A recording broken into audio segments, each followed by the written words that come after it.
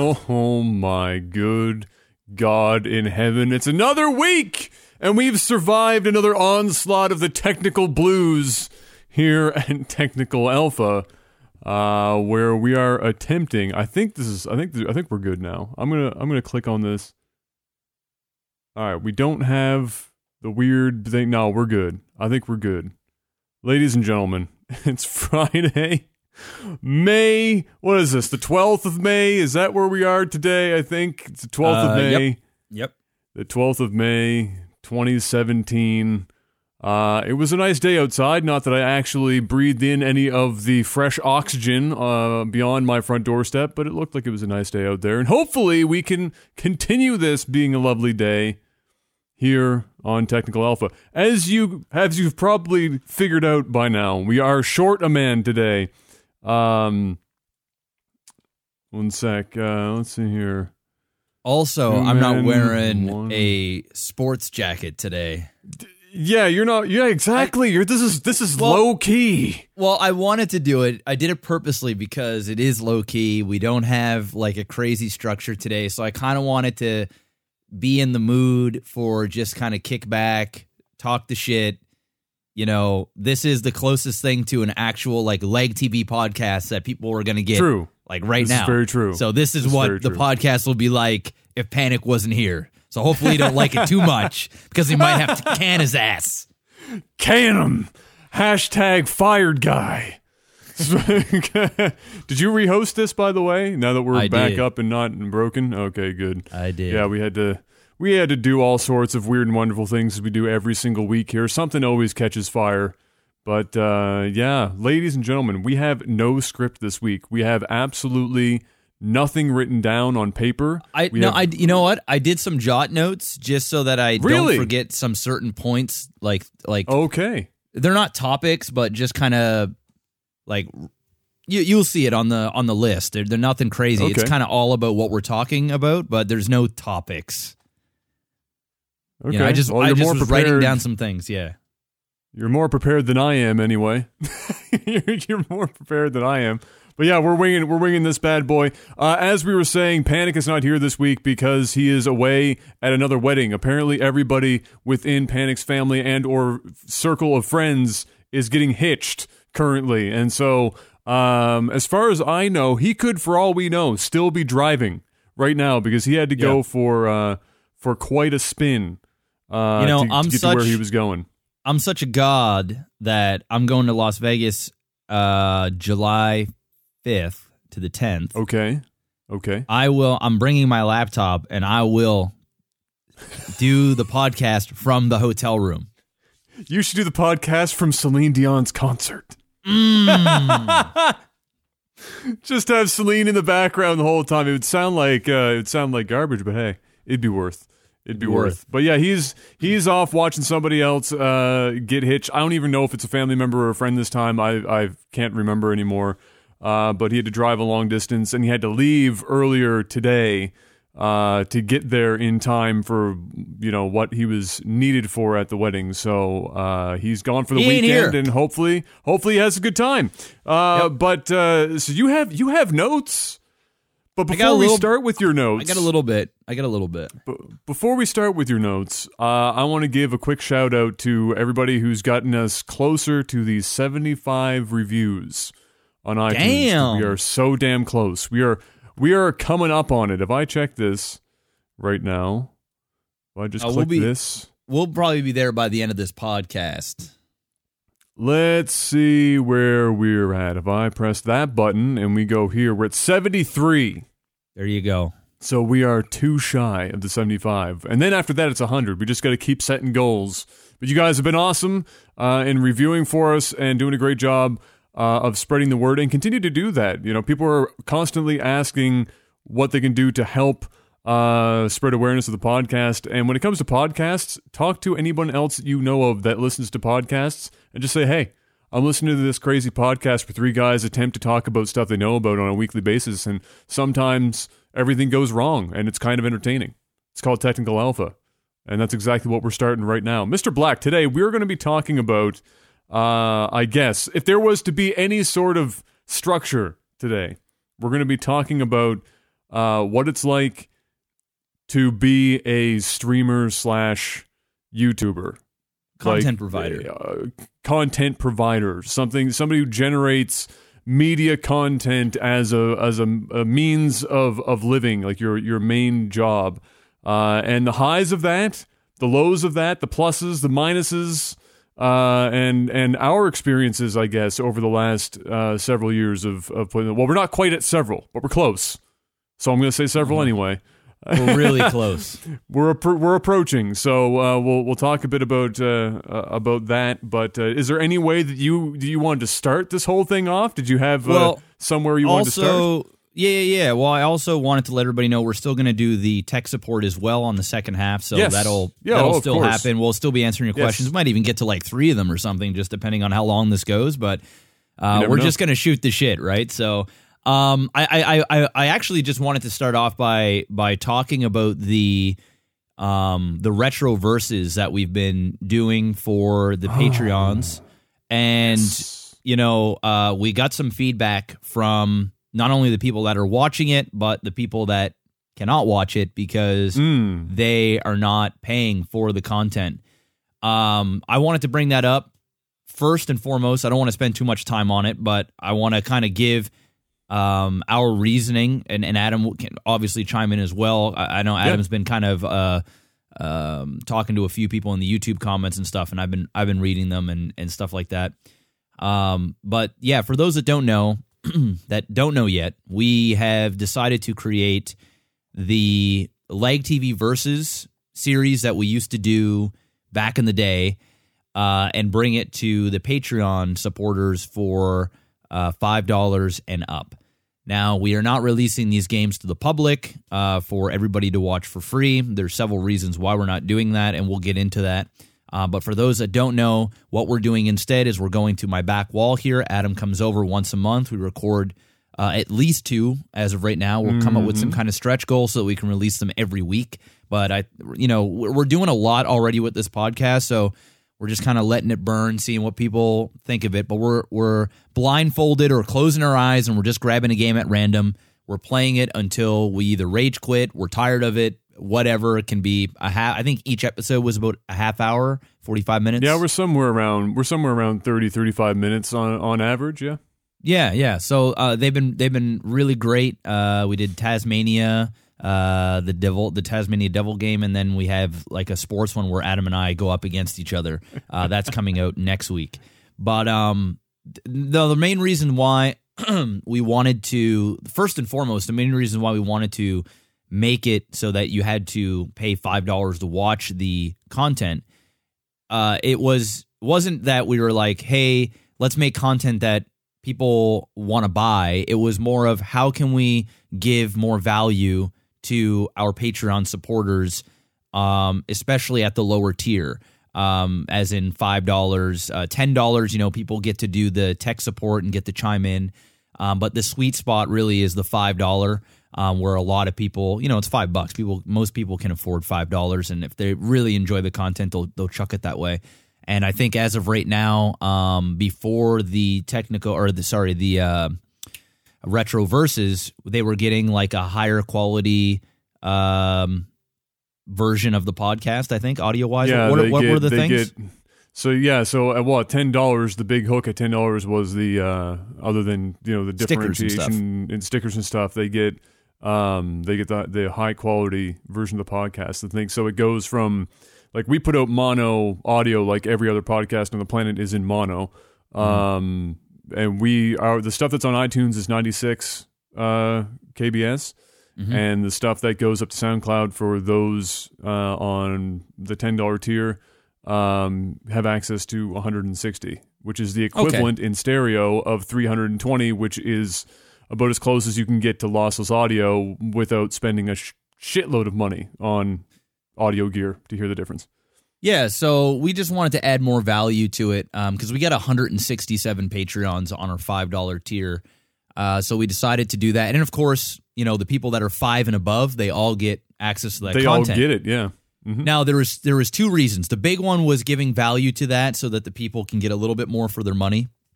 Because I even had people come to the stream that are watching it live right now and say, hey, where should I put my $5? Should I sub to this channel or should I give it to you guys on Patreon? And, before it was kind of like, well, what are you using more? Now there's a definite answer, and now you can get the content as well. Also, on top of that, for those that don't know, and we're going to talk about this a little bit more once we get off this whole subject, I wanted to bring this up because there was a lot of people out there that were like, this is bullshit. Not only are we not happy that we can't receive the content, which we totally understand, but also on top of that, we feel like you guys are shooting yourselves in the foot because not as many people are going to notice the Lag TV, the retro versus when it's hidden behind a paywall, opposed to having it on YouTube where new people can come in and find that content. I don't know if you want to take over on that, Adam, because I know I've been talking a lot, but you can explain it just as good as I can. Yeah, well, I mean, that was the general sentiment from a couple of people, the ones that got thumbed up, because usually somebody will say something that most people agree with, and then they just don't rewrite it, they give it a thumbs up. So, and I commented on a couple because there was just some stuff that was just completely based on information that doesn't actually exist, which is quite frequent in YouTube comments when people are talking about content creation and the directions of channels and what content creators do and why, and what it means for the channel and et cetera, et cetera. So I wanted, despite the fact that it always adds another gray hair to my head every time I do that and go into the YouTube comment section and have these conversations with people, it's always good to clear it up because, and it's the case with these comments that happened as well. If a YouTube comment is, sort of relatively well written, it doesn't even have to be like some sort of magnum opus type material, but if it sounds just like anything in life. People have the authoritarian thing. If you were dressed as a police officer, people will take you for your word just because that's how people act, right? So same thing with writing on the internet with everybody being anonymous. If somebody sounds marginally intelligent and says something confidently, then there's a large portion of people that will just take that for fact and then say, yeah, I like that. And then it spreads and makes it worse and worse and worse. And that's how a lot of content creators get in trouble with their communities because there's a bunch of negative, false information about it. So these were kind of similar comments. So I was talking to them about this. The thing is that when it comes to this content specifically, and this is one of the things I said in these responses, was that people don't understand that this was content specifically to give value to Patreon, period. It was an opportunity for us to give people more for their money because not everybody wants physical goods. And there was a lot of people that were on Patreon giving us money that didn't really care about the physical goods, or they weren't even asking for any of the tier rewards. But we wanted to be able to give people more for that. We recorded two of them. People just don't buy into it. So we were trying to give them more for that. What it also does is it gives us an opportunity to entice people who aren't about physical stuff that didn't buy into Patreon because of that. Because there's a huge market of people that will sit there and say, I would love to support these guys, but I still want to get something out of it other than just content, because the content's for free already, so I want to get something out of it, and since I'm not interested in the physical stuff, I'm just not going to buy in. And so we put that out there for that exact reason as well. It gives us an opportunity to tap into that market of people that would like to give us money every month, but people don't normally just like to spend money for the sake of spending money. They like to have something in return. So the Retro Versus gives us an opportunity to do that, and lo and behold, it jumped our Patreon up a couple $100 in the last week, with mostly $5 people just coming in to have access to Retro Versus, and people are loving the Retro Versus videos, which is fantastic. So the content was only for Patreon. And I say that because people, like Jeff was saying, were saying, well, how are you going to grow the channel? Nobody's going to see the technical alpha retro versus because you've locked it behind a paywall. And if all you're giving are these trailers, well, then no random person is just going to see the trailer and who's never been to the channel before and just say, oh, I'm going to go pay $5, which is fair. But the point wasn't to grow the channel with that content. And then the counter to that, which I got in the responses, were, well, why wouldn't you? Somebody actually started trying to talk to me about business in the comments section. It was like, well, you know, what I would have done to maximize growth in the first 3 to 6 months. Like, it sounded like a dissertation from fucking university. In the first 3 to 6 months to maximize possible growth before turning over into this other monetized content to get the most out of your your time that you're spending and to get the most growth out of it. That would be, what I would do. And I was like, well, that's great, but we already did all of this years ago. And that was at our peak where we had the most exposure, the highest probability back when YouTube wasn't even as big as it is now, and it was easier to get spotted. And I mean, infinitely easier to get spotted, and we had the viewers to get us there, and now that's not the case. YouTube is so ubiquitous everywhere, and people are so tied into it. There's so many users posting videos constantly, and all of its content just shit. It's like verbal diarrhea on YouTube. It's just nonstop videos going up, and there's no real mechanisms to find new videos anymore. YouTube just picks who they want to go up to the top. They go up to the top, and it's whatever. Us posting this content out for free would do nothing. Yeah. Zero. And the only argument that's against that is there is a 1 in 1 billion chance of one of those videos going viral. And even then, if one of them went viral, like let's say When Cheese Fails Season 1 Episode 8 goes viral, even if that happened, that does not guarantee that even anything more than 10% of the people that watch that viral video stay, subscribe, and digest more of your content. It is the exact same scenario, which we'll probably talk about later on this evening with streaming. People think that if you just get hosted, I just need to get hosted by this one big person. That's all it's going to take, and I'm just going to shoot up bat out of hell. Fucking just take off. And I'm going to be the next star. No, that's actually not going to work like that. What's going to happen is, just like on YouTube, even if you got viral, going viral on Twitch is getting hosted by somebody like Dan's Gaming or some shit, somebody who has thousands and thousands of viewers. You get the host, you know what that means? If you're lucky, if you're super lucky, 10% at best follow you, and then 10% of that 10% become lifetime fucking viewers of your channel. If you're lucky. Yeah. There's no guarantee to any of this, and we understand that. And there's more to this. Like, for example, people were saying, oh, you guys aren't making any money this way. You might get a couple of people to buy in on this, but, not as much as if you put this out there and it grew the channel on YouTube. I know I'm talking a lot here, but I'm on I just got to go. It's okay. It's okay, Adam. It's okay. I need you guys. Well, we're going to stay positive. We're going to stay positive. It's going to be positive. But let it out. Positive. Yeah. Positive. It's like Richard Simmons on a fucking Sunday. Positive.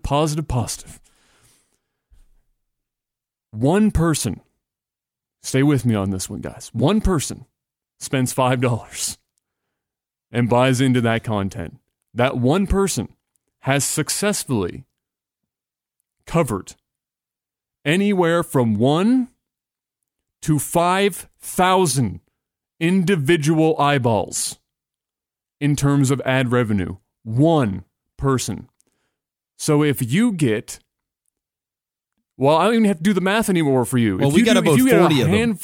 We got about 40 people Yeah. just in this last go in growth in 1 week.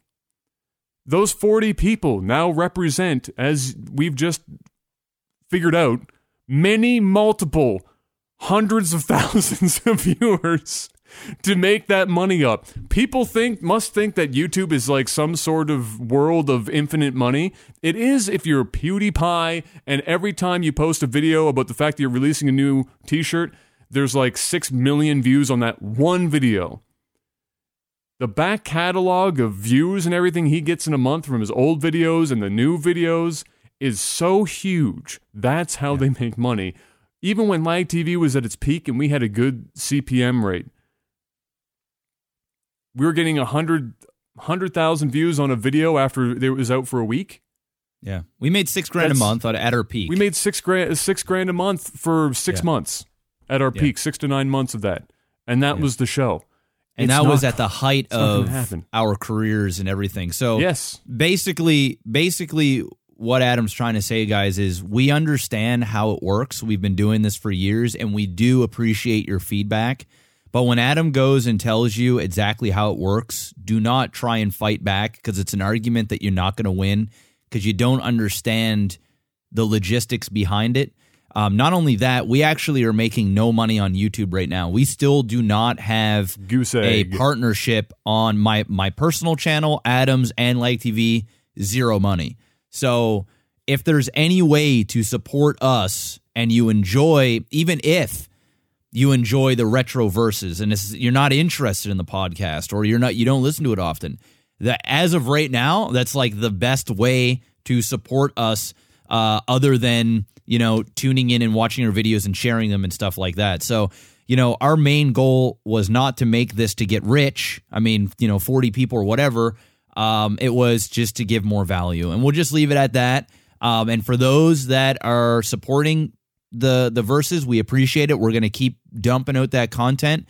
And also that allows us to help with the Patreon stretch goals as well, to open up other content that we're going to be giving to the public, not just like, just the retro versus guys. There'll be more free stuff. When we hit these big stretch goals, we're going to be releasing more stuff. And obviously all that money gets pooled in to that. So that was the retro versus in a nutshell. Let's move on and let's talk about, let's just talk about starting up a YouTube channel or a stream. I'm sure there's a lot of people on here are listening that have thought about it, whether it is that you want to make money, you just want to have fun, you want to hang out with your friends, you just want to stream by yourself, whatever the case may be. We can quickly talk about some of the things that you're going to want to have, kind of like the musts and not really necessary things. I can start off by saying the two big things that you're going to need is a decent microphone and good internet. Obviously, you need some kind of upload speed. Typically, like a minimum of 2 megabytes is like kind of, that's even pushing it, right? Yeah. You can stream with anything, but having a good quality video and having good sound. I have a lot of people come to my stream, and there's actually a sound video that I made on YouTube. A lot of streamers come to me about audio because my audio sounds really good, but the reason why it sounds really good is I spent a shitload of money to have this sound, and obviously this is my job, so I can afford to do that, and it makes sense, and we'll talk about kind of expenses and things like that when it comes to streaming, and why we buy the things that we buy, for multiple reasons. I would highly suggest, and I'm sure Adam will say the same, a good starting microphone at a budget is a Blue Snowball or a Blue Yeti, kind of the same. I would say the Yeti or the... Yeti's like twice the cost, though, or more. Oh, is it? Wow. Oh, yeah. So, Yeti's the quite expensive. The Snowball is good, and the AT2020 is good. And you can get the AT2020 in both XLR and USB. So you can kind of choose which version you want. It really depends. I would suggest, if you have the money, to get the XLR version and get a mixer, and you just need something basic, and that way when you do move up in microphone down the road, you'll now have your mixer ready to go, and you can also do a few more things depending on the type of mixer that you get. Obviously the mixer that I have does compression, does equalizer, all that stuff right on there, so I don't need a bunch of stuff. Adam went the other route. Adam has got all the different racks for all the different things. It got a compressor, got an equalizer, all those noise gate, all those different things. Because Adam's a little more techie than I am, and I'm just like a plug and go type guy. I don't have time for all that stuff. And both there were other reasons why I went that way, but I'll explain that when we get around to it. Yeah. But I would say for most people, 98%, you're better off just getting a XLR or a USB microphone. I would once again suggest the AT2020 or the Blue Yeti if you can afford it. and you're good as gold. You do not need to have the sound quality of a $500 mic or a $1,600 mic. You can always make a relatively cheap microphone sound decent. So I think those are the two most important pieces of equipment you need. Obviously, the internet and the microphone. And I don't know, Adam, you want to chime in on anything else that kind of what people would, should have? Yeah. There's been more. This is coincidentally, there's been like a resurgence of people asking me to redo a video I did years ago on stream setups, hardware, software, OBS, XSplit, mic, all the nonsense, because I did one forever and ever ago and it's so outdated now. So this is kind of a coincidence that we're talking about this now. But so like Jeff said, the starter stuff, because people tend to ask, is a webcam important? What is the most essential, equipment for a streamer? And there will be debate as to whether or not a webcam is absolutely essential when you're first starting out with streaming. There are people that make loads of money on Twitch that don't have a webcam up ever. Yep. There are lots of money. Or lots of people lots of money. There's lots of people that get a webcam or have a webcam that rely on it as part of the show because they're such an animated person. So it really depends on your personality and what your content and your channel is going to be like. Luckily, webcams aren't an enormous expense in the grand scheme of things. In the land of stuff that you're going to spend money on for live streaming, should you go long term with this and start making some money to fund yourself to buy this new equipment, the webcam's pretty cheap. But you don't need it to start. And the ones that Jeff mentioned right out of the gate, have been standards forever and ever. The Blue Snowball, one of the ugliest mics to have ever existed, but it's good. We used it for Lag TV for a long time. And it's like in the States, it's like a $60 microphone or something along those lines anyway. And it's USB, and it has 3 modes that allow you to use it for different things. So you can have it, only front facing. You can have omnidirectional, so it picks up the sound behind it as well. So it's a flexible mic for a low cost. It's USB, so you don't need an audio interface or anything of that. It's plug and play. Same with the AT2020. I would suggest for people to stick with the Snowball unless they have a room that is incredibly quiet and they're not using a blue switch keyboard. The AT2020 is an amazing microphone, but it is also one of the most sensitive microphones that you can buy at that price range, and it will pick up a fly shitting in Africa, like Jeff's mic that he's got in front of him. The difference being Jeff's a large diaphragm condenser mic, and the AT2020 isn't, but it is still a condenser mic, and it will pick up everything that happens. So you scratch the back of your head, people are listening to the dandruff hitting the floor behind you. You need to be careful with that microphone. It's that sensitive. So if you have a good room, for it, if it's a carpeted room, it doesn't have a lot of places where sound gets trapped and you don't sound like you're in a cave, then an AT2020 is really nice. I used an AT2020 for years as well, and then we used it after an upgrade from the Snowball for Lag TV, and we both used it indivially on our streams. And then I got the 4040. I have the. And then you upgraded to the 4040, which is the Big Brother XLR version, and you can get an XLR version AT2020. But what I will say, and I can talk more about getting into XLR microphones and audio interfaces and all that stuff, but I wouldn't, if you're going to get a 2020, the XLR is not worth it. Just get the USB, because when you get into XLR, there's literally a pantheon of microphones that are better than the AT2020 that are XLR microphones and cheaper than the AT2020 XLR. So if you're going to start out, stick to USB mics. Get a Snowball or an AT2020, depending on your room conditions, and go from there.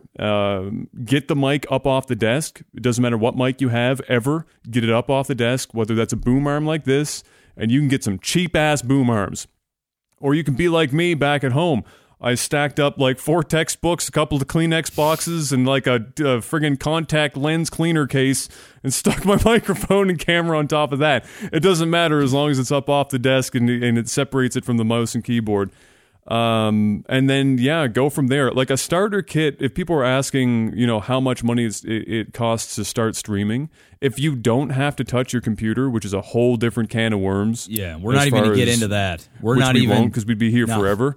No. If you're just talking about peripherals, you're looking at a webcam and a snowball mic. You're looking at $200 after tax, and you're off to the races.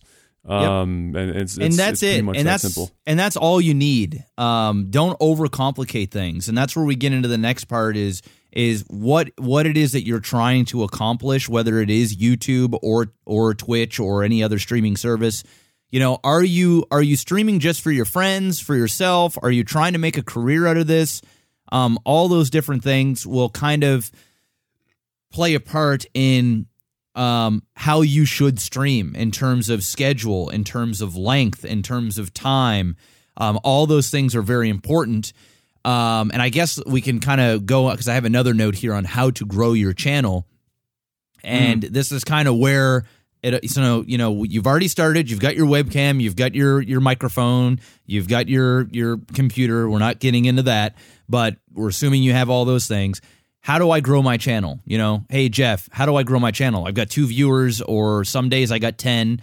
And to be honest with you, 10 viewers when you're starting out is pretty damn good. Balling out of control, yeah. That is like really, really good. It may not seem a lot when you're watching people that have, thousands of viewers or hundreds of viewers or whatever. But having 10 starting out or 5 starting out is a big deal. The best way that I can say, if you're trying to grow your stream to make this a potential, career, or just kind of seeing where it goes, you're taking it serious, but you're not all in. But, if the opportunity comes, you're going to jump on it. I would say pick a game that not only do you like and that you can play a lot, but you also have to pick a game that is popular. And I know it hurts. It hurts the soul.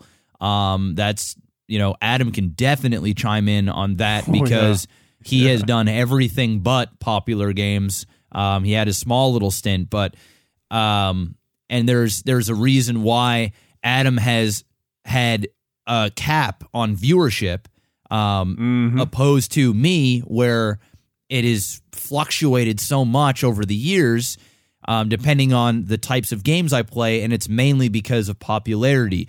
Now, most cucks out there will say, that's a sellout thing to do. Why are you playing League of Legends? It is. Why are you playing StarCraft? Why are you playing these things? But what they don't understand is, you have to pay the bills, and you have to play games that are going to generate you views.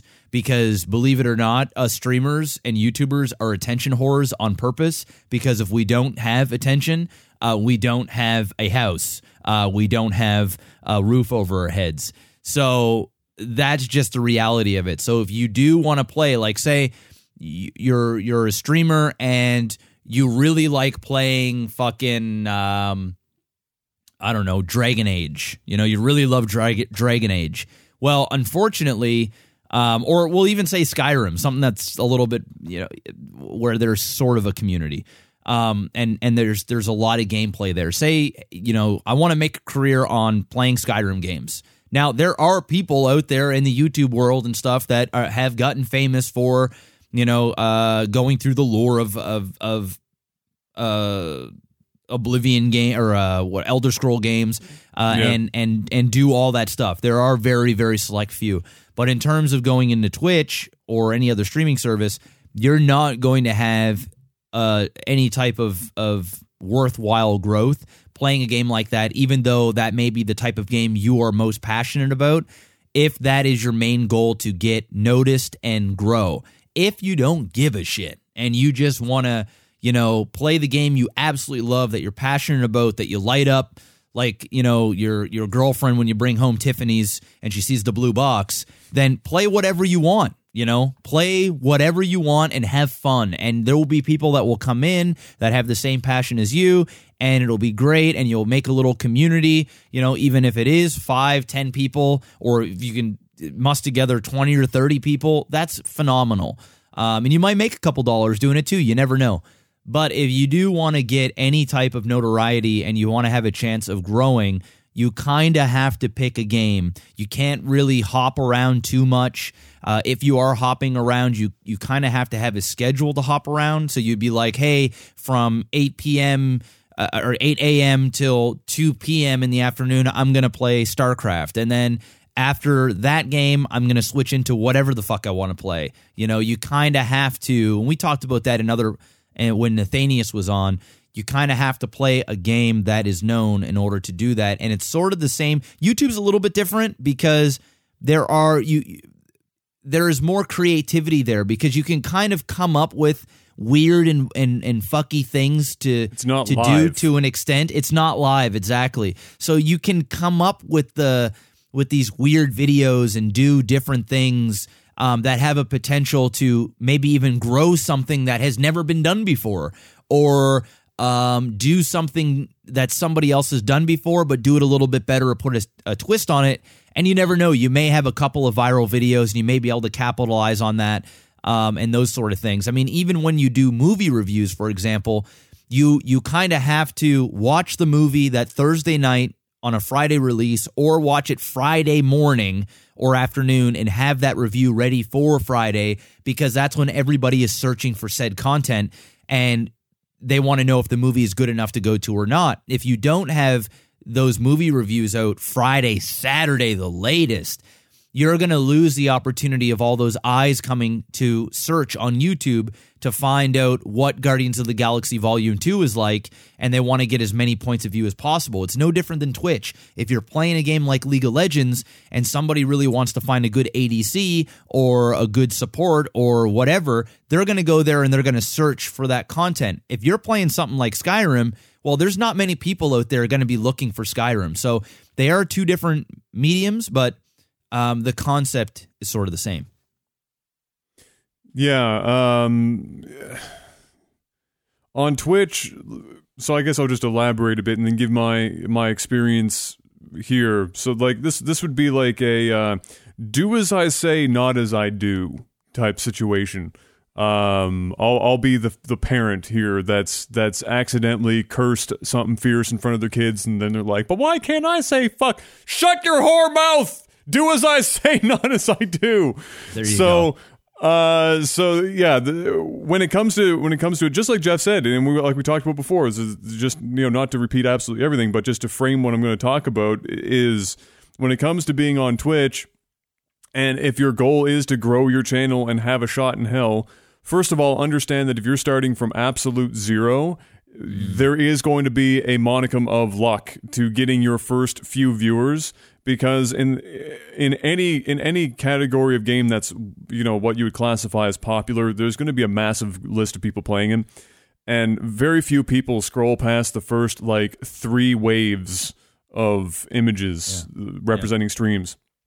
And if you're below that, then you're probably in some rough shape, and you need to build up a smaller, you know, bigger and bigger group of people to get you further and further up any given list. So when you're first starting, that is going to be the shittiest part, is you're going to be streaming for probably 0 people for a lot of the time, and then one person's going to come in, and by God, you better be best friends with that one person. And then the second person comes in and you have a 3-way, and then the fourth person comes in and things get awkward, but after that you just keep going, and you have to be as active with that tiny ass community as you can, so that whenever you are online, they come back, and it gives you that tiniest better chance of having the next 1 or 2 people spot your game and spot your channel and come in. There's also a bit of a science with what games to pick in terms of their popularity in being relative to the size of your channel. If you are a channel like, let's say mine, where if I play Solitaire, I still will manage to have 60 or so people watching me play Solitaire, because that's just the 60 people that will show up no matter what I'm doing. if you're in my category, for example, there are some games that you can play that will do basically nothing for you, no matter how much you want them to, no matter how popular they are. Let's take League of Legends for an example.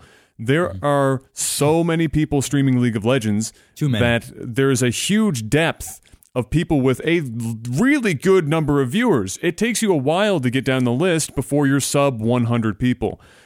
So if you're sub 100 people and you're trying to crack into the range that people will actually have a chance of noticing you, you're probably not going to want to try and do that right out of the gate because you're never going to get noticed. Yep. Case in point also, Jeff, although an extreme case because he has a larger following to begin with, if somebody my size went into a community the size of RuneScape on Twitch is a super diehard community, but it's not a categorically enormous community. It doesn't take you very long to go down the list before you're hitting numbers that a lot of early streamers have a shot at being recognized or seen and have the ability for people to come into the stream. Heroes of the Storm, 26,000 people, something like that, usually most days, somewhere in that neighborhood. You have a reasonable size stream that gives you a shot at being noticed in somewhere like that. Don't go hunting whales when you're running around with like a toothpick. You need to have something a little bigger to take Moby Dick down. You got to work your way up and give yourself the best chance. And that's if you're being scientific about it. This all sounds horribly morbid and boring to be able to sit down and say that, I just wanted to turn on my fucking camera and shit and play some games that I like and do that, please. Here's my ultimate recommendation for people. Fuck everything I just said. Package that up, light it on fire, and plant it on your neighbor's doorstep. Knock the door, run away. This is what I want you to do. If you really want to be a streamer, play whatever the fuck you want to play. Play what you love to play. And there's a case to be made for this. There is a infinitely smaller chance that you're going to get noticed, but when people notice you and show up, you are going to be at your happiest, your most energetic, the most you out of anything that you're going to be able to give, unless you are a goddamn champion actor when you're playing a game for the sake of playing it just to grow your channel because you want to have a shot at making the big league. If you are playing something that you like and you're being you and you're being happy and everything, that is going to grow your chances of locking down anybody that stumbles across your stream, and they're going to be a way more engaged audience member than people that are just strolling through on one of the more popular games. Again, unless you're an absolute fucking Tom Cruise level. I'm so happy. I can't stop smiling. Kate.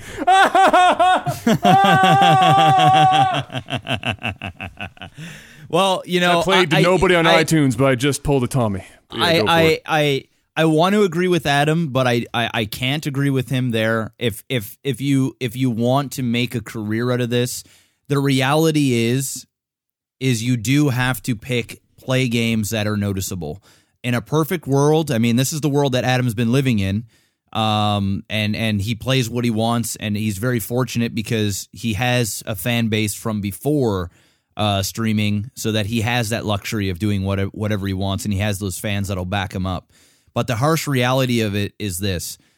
If you do want to make a career out of it, you don't necessarily have to play League. I do agree with what Adam said there. If you go to League of Legends, you have 0 viewers, you're never going to get noticed. Just to clarify, what I just said there wasn't on the basis of making money. If you want to make money, be a scientist. Well, then, I'm just saying for most people, just play whatever the fuck you want. And then if it, because this is the same advice I give you for YouTube. People say, what can I do on YouTube to get fucking big? Said, make some shit that you think is really cool. And if it blows up, you have a shot and fuck. And if not, then you're screwed. Same on Twitch. Yeah. Do it as a hobby. Don't fucking go in thinking you're going to make a whole bunch of money, because there's a 99.9% chance that you're not going to make money. Yep. And if it happens, great. Thumbs up. But I'm gonna tell you, if you are looking for that chance to make a whole bunch of money, you do need to play something that has some kind of notoriety. And yes. the biggest thing that you can do is, if you do start to get a few viewers, like even if it's 5, go ahead and use the host feature, and host somebody else or with the same amount of viewers as you, or maybe a little bit more. Start interacting in other people's channels that are smaller or around your same size, and just be part of the community. Start playing games with other streamers your size, creating that and helping each other grow. If you have now 10 viewers, you go to somebody that has 30 viewers and you host them, they're going to really appreciate a 30% bump in their viewership, and they're going to go, wow, they're going to give you a shout out and thank you. You're going to hang out in their chat for a bit. People are either going to be, super nice to you. They're going to go, man, you should go check this guy out. You'll get a bunch of new followers. And you got to work the network. That's what you got to do, and it is the slow grind. I do agree with what Adam said, though. You have to play a game that you enjoy, unless you want to make a career out of playing things you hate and you want to just be a grouch, and that is your shtick. But beyond that, if you're going to do something for 70 hours a week, you ought to do something that you like. And that's where we'll move on to sort of another part where I'm going to kind of commingle it. We can kind of go all over the place. And then this is the last bit of notes I have. And then we're just kind of at that point, we're going. Oh, shit, we're going it's the with fan. it. So now that we've given you guys like a super quick rundown, like super quick, even though that may have seemed a little long, let's talk money, and let's talk, is streaming and YouTube a job? I can't tell you how many times I feel like I must defend myself, not only to people in my chat where I go, yeah, guys, I just worked for, 12 hours. When people hear the word work and play video games, a lot of people cannot comprehend. That Venn diagram never seems to actually cross over for people. No. They're mutually exclusive events. There's work and there's video games. There are some people that get it, that totally get it, and they're like, yeah, man, you do anything this much, it's fucking work. I don't care what anybody says, and that's the damn truth. But there are some people, and I'm going to be honest, it's not even just viewers.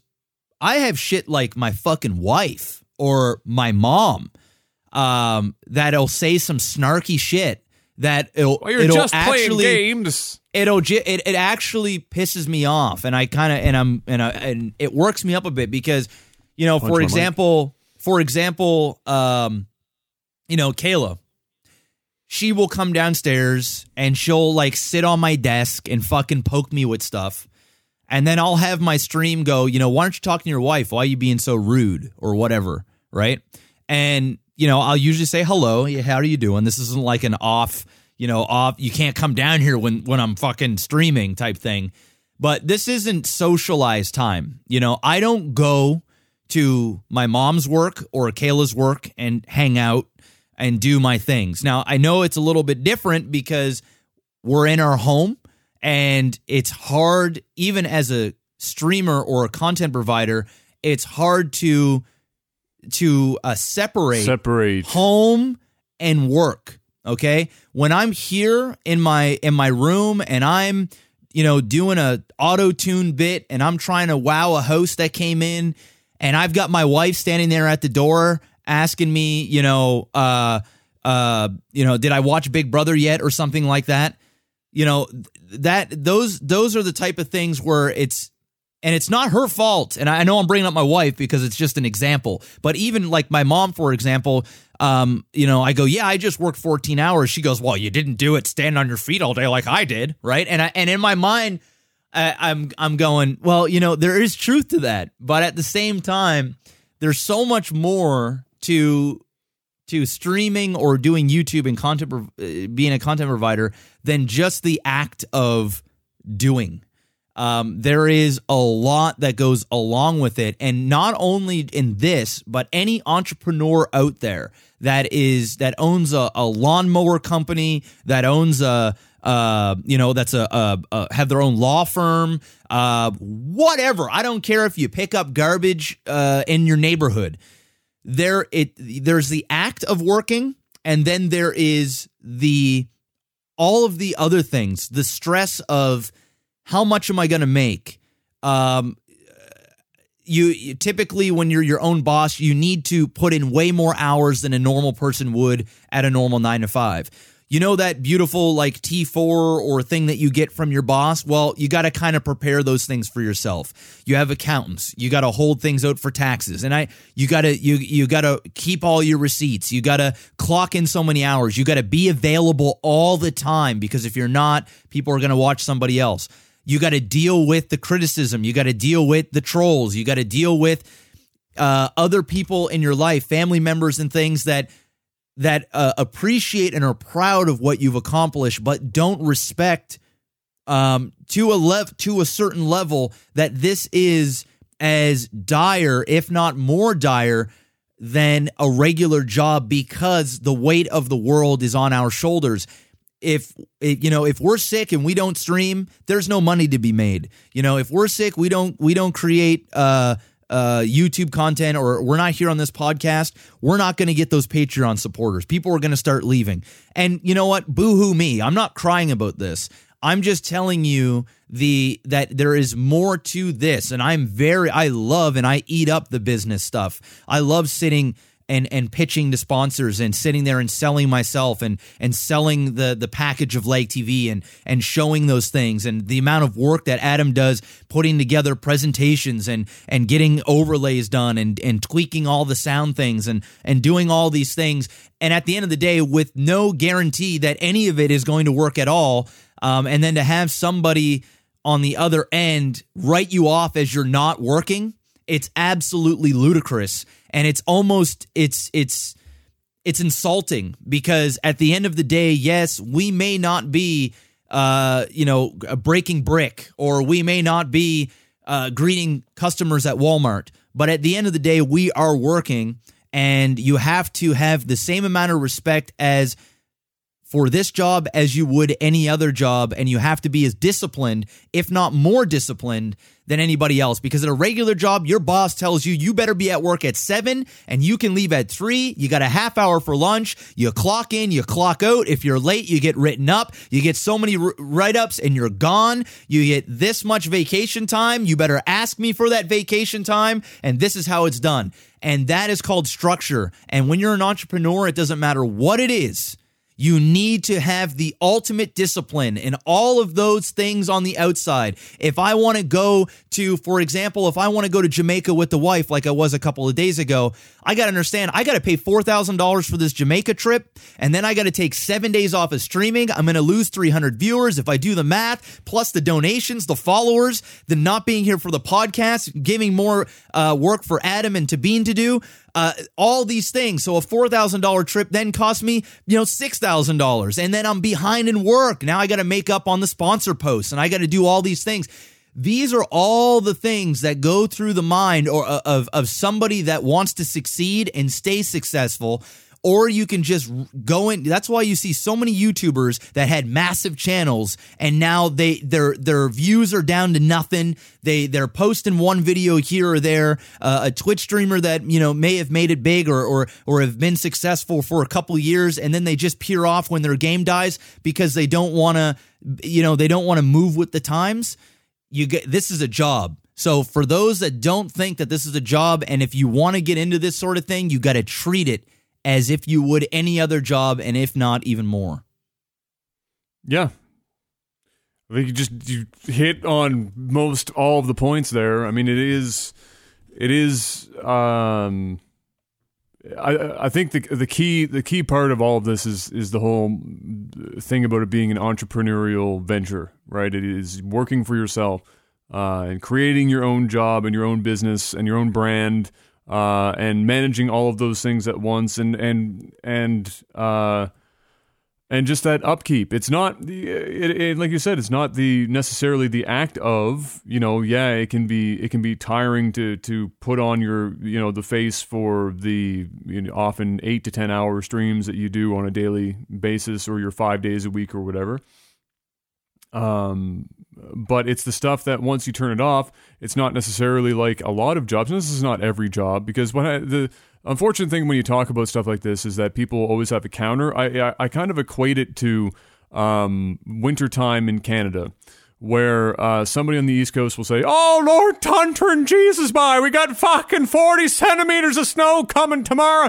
Get out the fucking snowblowers early, boys. It's going to be a real blistering fine Sunday. Boy, I tell you." And somebody out in like fucking Toronto's like, "Yeah, well, over here we had a fucking whole bunch of shit come down here, but it was like 60 centimeters and you couldn't see my car, and my mom was in the hospital. I had to walk both ways uphill." And it was just like, it's everybody's got like more snow than the other guy, and shoveling the driveway took them 2 more hours than the other dude, and it just like it's always this battle. So when you mention stuff like this, I don't want to cut you off. Can you rejoin Zen, because you're a robot for me? I'm sure you're okay for everybody else, but you've been you've been a robot for me for a minute. Oh, okay, just give me a second. Yeah. But yeah, so while he's doing that, oh no.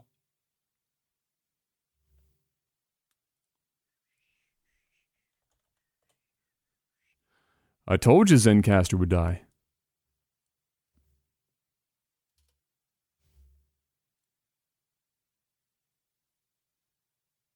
All right, I'm back. Am I okay? You're good. Okay. Yeah. So yeah, like I equate it to that. It's just people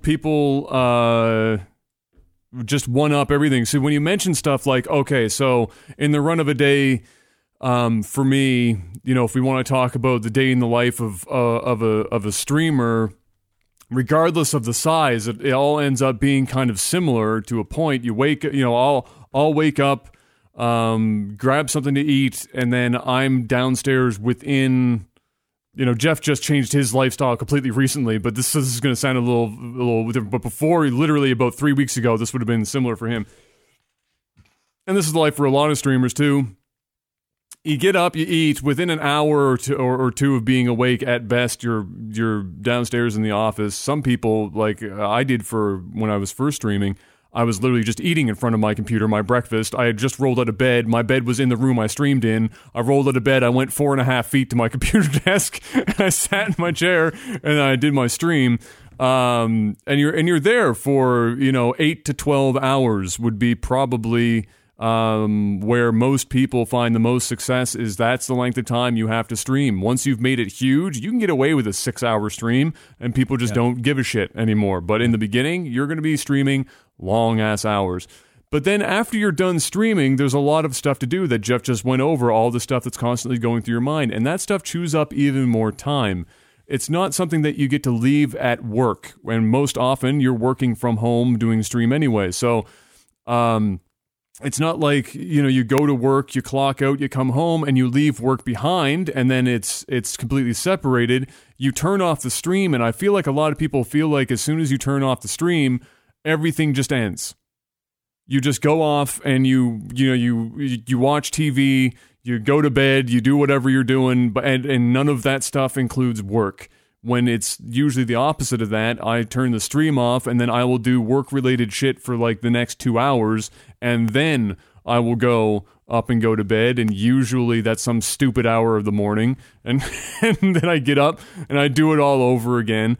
And the separating the work from home thing is almost impossible. I mean, I moved my entire setup down into the basement to get it as far away from my bedroom as I could, because for the longest time, my office was next to my bedroom, and it was just, I felt like I literally never left the same 300 square feet of my home, and just my world was a bubble this big, and it was rough in that way. And we can talk about that too. If you're going to do this as a job, you know, there's an argument to be made that when you're first starting out, you should, but the vast majority of people won't respect free time. They'll get this huge honeymoon phase where they will want to just stream literally everything that they do at all times. You did it. I did it. People are still doing it, and it creates this horrible culture. So if you're going to do this and you want to make a job of it, another piece of advice that I have, and I'm sure Jeff would have the same, is it's okay if you're working really long hours. You're going to probably do that. Schedule yourself so that even though you're doing long hours, they are consistent in where those hours happen, so that it gives you an opportunity to do normal ass person shit, like sleep and eat properly and exercise and get the shit out of the house and go and do your errands and not have to feel rushed about everything. You have to be able to give yourself an opportunity to still breathe a little, because coming from me personally, I'm still trying to pull myself out of that habit from 5 years ago now. I still can't manage to friggin' do it. I'm just on this constant thing where I have to be constantly working all the time, and it's the shittiest way to be, because you burn yourself out on a daily basis. So definitely schedule yourself and don't get yourself in some sort of crazy corner and burn out, because then you're really screwed. And both Jeff and I, maybe we can talk about this, both you and I went through burnout periods in the last our 5 years of streaming, YouTube for 6 years or whatever, 5 years for streaming. And we both hit like monstrous, I don't know if you want to talk about yours or not, but monstrous burnout periods where there was like health scares and shit involved in that. And that's still a pretty common thing as well for other streamers. So I don't know if you wanted to talk about what that was like and what led up to that.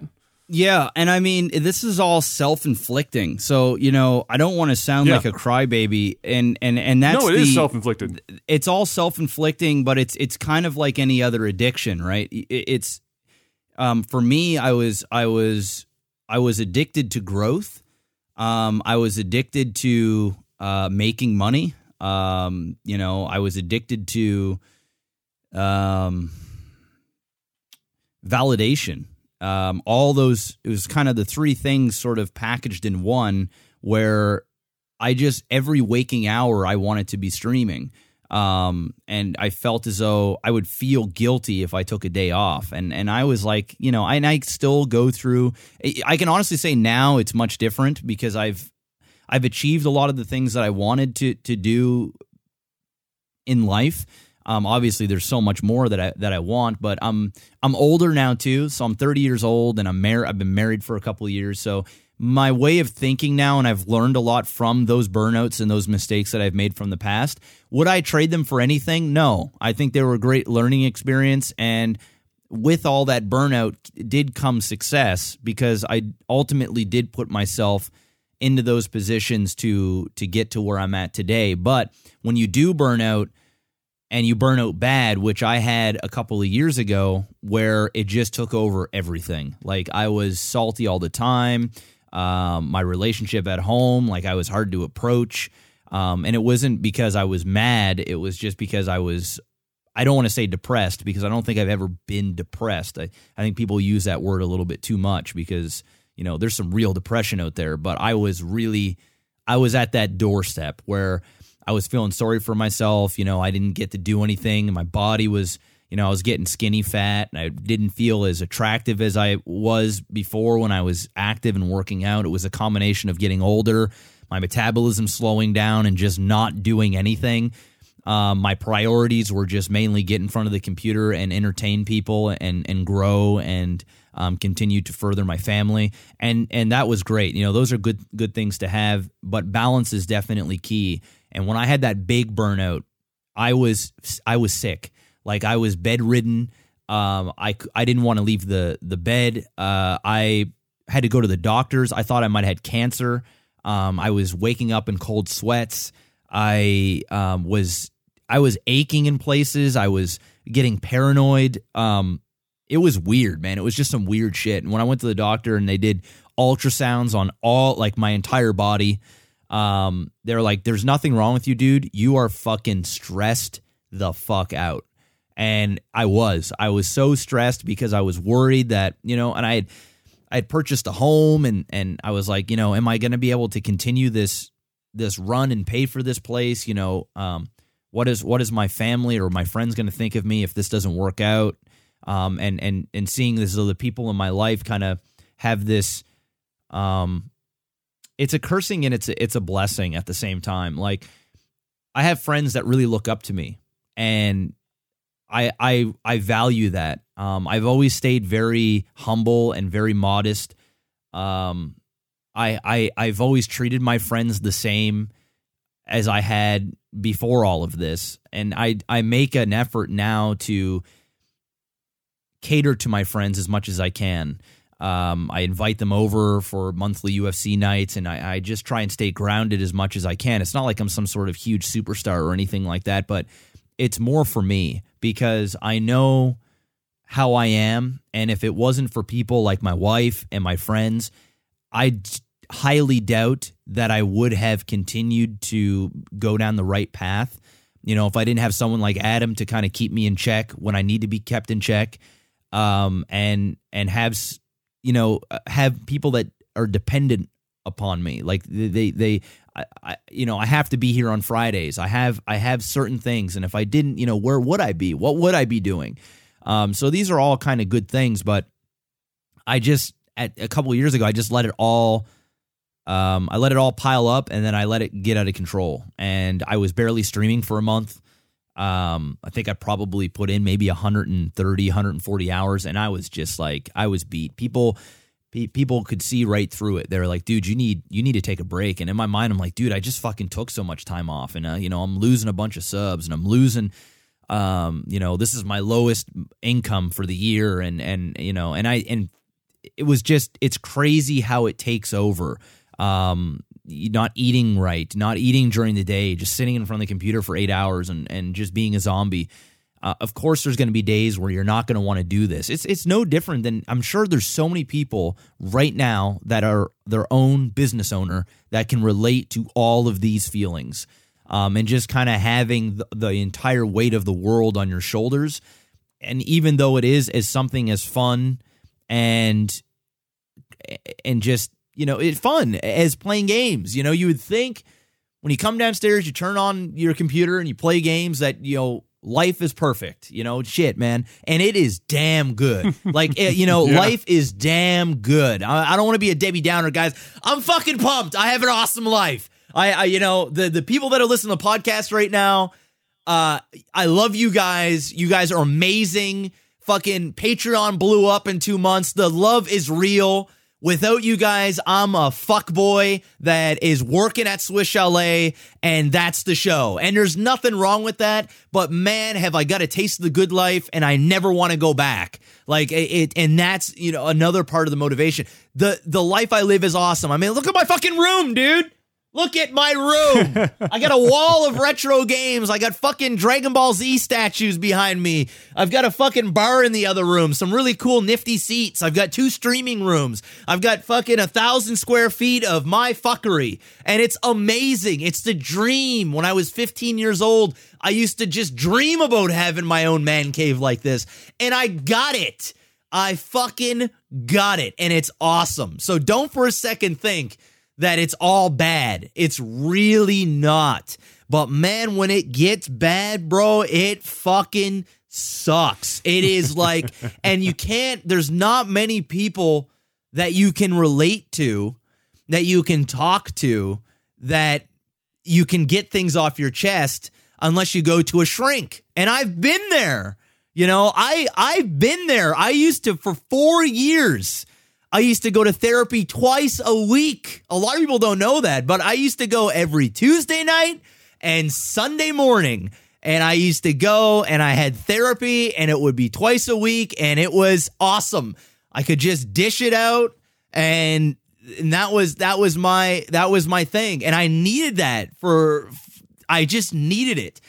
And it's just a dark, dark place. When you submit your entire life to this, there has got to be some kind of balance, not only for your loved one, if you have a significant other, but for yourself. Most importantly, if you do not take time, even if, dude, I told Adam this, I will in the mornings now, I eat breakfast and I just go places.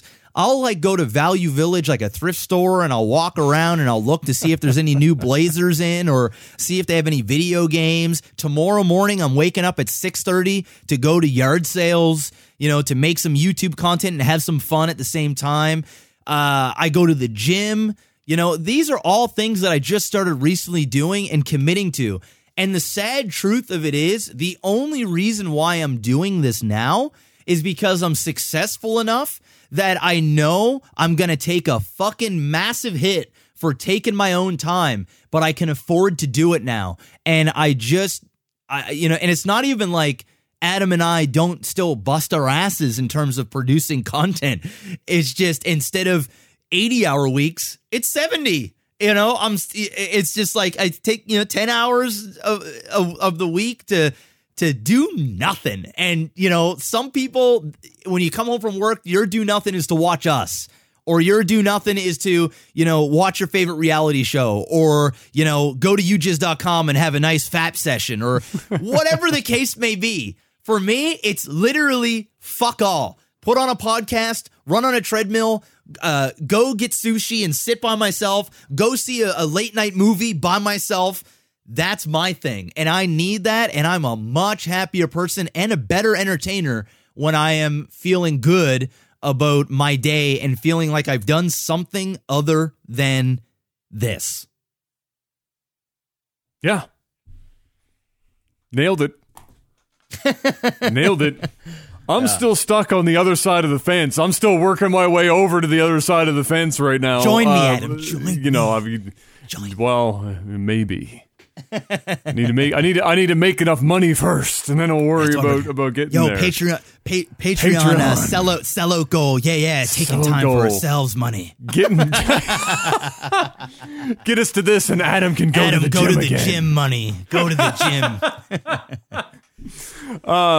But yeah, it sounds crazy that you have to say, I just need to take time to do nothing. But it's absolutely the truth. And people get trapped up, especially with the whole streaming thing with video games, is they get trapped in the whole, first of all, games used to be my hobby, now it's my job. And so if I'm just playing a game and I'm not streaming it, why aren't I just turning the stream on and playing the game on stream? You can't even sit down and play games anymore without having the nagging urge to actually turn the stream on and stream it, because it's just wasted time, is how your brain registers it 9 times out of 10. And so, it is a silly thing sounding to say, but it's 100% true. And if you are going to try and get into this, for the love of God, start early.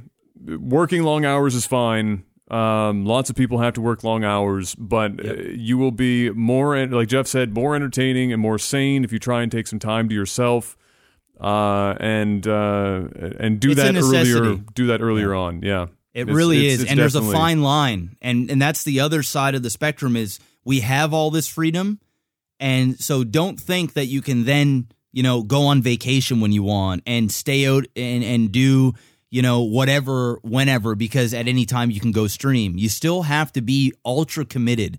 You almost have to put in that 70-hour week to allow yourself the 10 hours of freedom.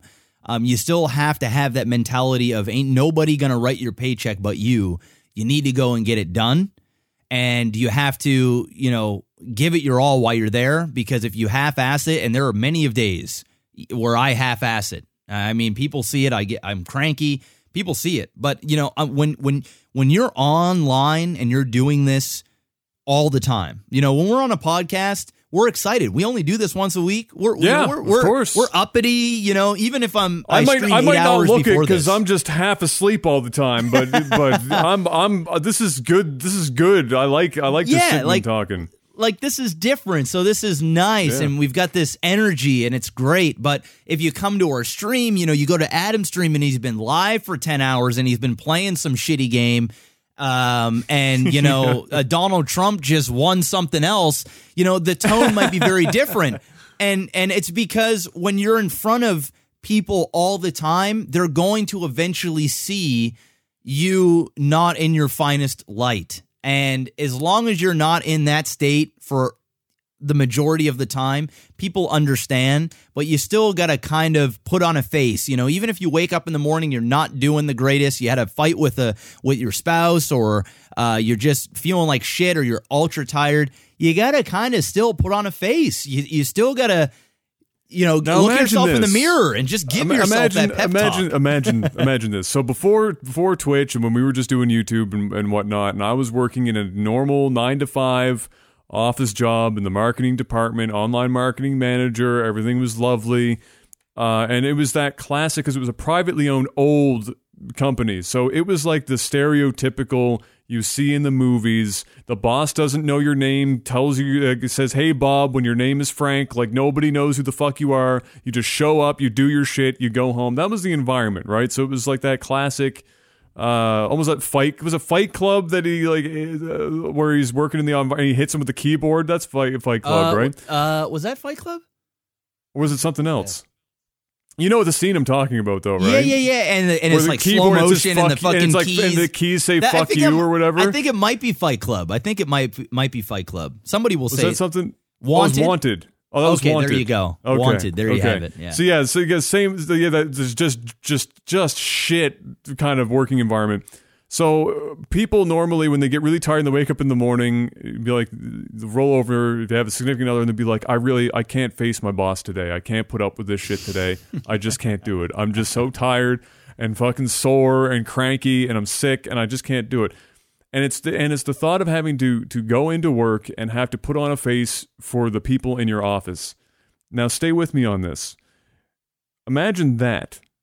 But then doing that in a live streaming environment in front of a couple hundred to thousands of people for where you don't have a cubicle. It's not Susie from accounting strolling by your cubicle and talking to you for 10 minutes when you don't want to talk to Susie from accounting for 10 minutes because you're in the middle of doing your work and you just want to go the fuck home because you're tired and cranky. It's you have a camera pointed at you at all times, and you're there for 8 to 10 hours, and you have hundreds or more people watching you, and you have to do that for that period of time. That's the kind of fuckery that live streaming can be, and so it's really... And I've done both now, so I can tell you unequivocally, there have been times where I miss an office job because... Honest to God, the vast majority of office jobs, and even the manual labor work I've done, nothing has stressed me out more than having a rough day and knowing I have to go on camera for like 8+ hours. Yeah. Nothing has come close. Everything else pales in comparison. And so... when streamers are having a really bad day, here's something that I'll do because I'll say because it's something I do is, I'm not necessarily trying to have the biggest stream on Twitch. If I did, I'd probably be tackling what I'm doing in a little bit different of a fucking way than I'm doing it right now. I stopped giving a fuck a really long time ago, like aeons ago. If somebody comes in and they see that I'm in a bad mood, there is a culture on Twitch, and we'll talk about this because after this we'll go on the break. Let's talk about what it's like to be in front of people for that long and what the interaction with chat and everything and a community management perspective is like after we do a break here. But somebody will come in and they'll see that I'm having a bad go. They haven't been here to know why I'm having a bad day. They don't know if it's the game that pissed me off. They don't know if it's something that happened in real life that pissed me off or has got me, beat up and I'm bringing it to the stream that day and I can't hide it as well. And they will see it and then try and play to it to get a reaction for their entertainment value. And that's actually a cultural thing on Twitch. Salt is a fucking cultural thing on Twitch where people find it more entertaining to watch somebody be pissed off all the time because it's the whole, what is it called in German, Schadenfreude or whatever, where it's like getting entertainment value from seeing somebody in a shittier situation than yourself. It's like America's Funniest Home Videos when dad gets hit in the fucking nutsack by a golf club or some shit. You're like, that's not my testicles. Get fucked. Yeah, exactly. It's the same. It's the same idea, but it's so much worse than that because it's a direct. You look at it as a streamer, and you the person is trying to get a rise out of you, and there are some days you can't help but just bite and fucking let go, and you're here for a long time. You stop giving fucks and you just fucking slay them, and I'm the it's shitty hardest. because. Yeah, go ahead. I'm the hardest on people that have been around forever, that know better. Because they know better. Those are the people that like that actually pisses me off. Like the randoms that come in, I'm just like whatever. But it's the people that have been around forever that I say once. It's been like once every 2 weeks now, where they'll just get me at a bad time after a bad run of games or some shit like that, and I'll just fucking lay it out there. And of course, at the end of it, I like to think of us as a big family. At the end of it, I'm usually apologizing, be like, guys, I'm just in a bad mood. It is what it is. Because I can just be that honest with people now. Because once again, like you, it's just I don't give a fuck anymore. Like a few years ago, even I say a few, but like 5 years ago, I would want to please everybody. I didn't want anybody upset. If one person in my chat said, yo, I can't hear you, can you turn up your mic? I'd be like, oh yeah, no problem. And I turn up my mic and be like, everybody's like, what the fuck, dude? It's so loud now, right? I would be that type of guy. But now it's like I've been doing it so long that I've become jaded in a way, and I've just there comes a point where you're just like, you know what, fuck you, dude. You don't want to be here. Eat a dick. Get out of here. Like I'm gonna sleep just as good tonight. With all like no disrespect, but just fuck off. Like that's literally what it goes through my mind. Now, if it's actual constructive criticism, or if people have a reason to be mad at me, then if I have that same mentality, then that's on me. I got to check my ego and I gotta take that back. And usually I know when I've done wrong. And I have in the past, and I have messaged people and unbanned them and shit and be like, listen, dude, you got me at a wrong time. I shouldn't have done that. It's rare, but it definitely happens. But the majority of the time, it's warranted. And there's other big streamers that they don't really acknowledge it, because at the end of the day, there's so many people. It's whatever. They also don't even have their chat up 90% of the time. They literally. Like, I can tell you. You want to know a pro secret as to why some of these bigger streamers are sane, other than the fact that they're printing their own money. They don't read chat. It literally isn't up.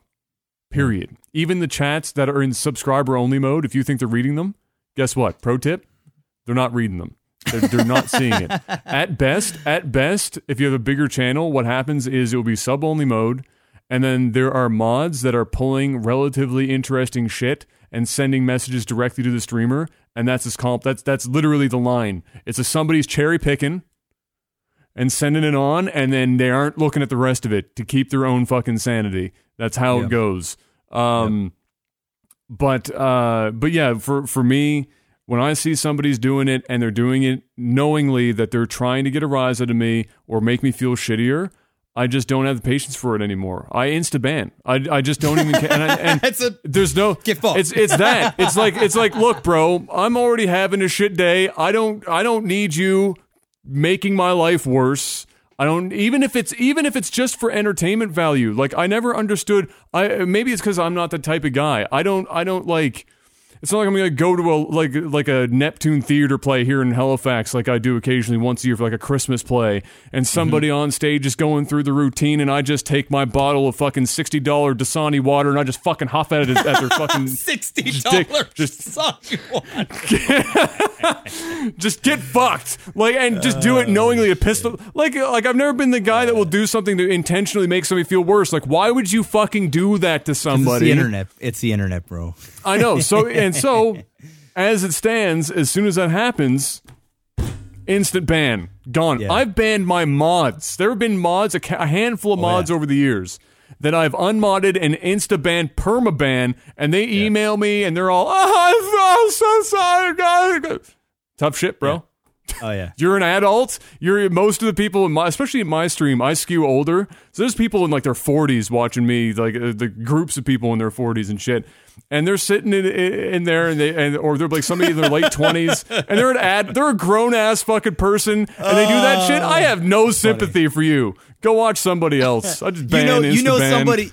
Somebody's in trouble. Like on my stream, when a sub gets banned, people are going, oh, yeah, and then they're like, oh god, they spent $4.99. Get fucked. Yeah, and then I get a message. You know, I gave you $5, motherfucker. I have the right to call you a tryhard.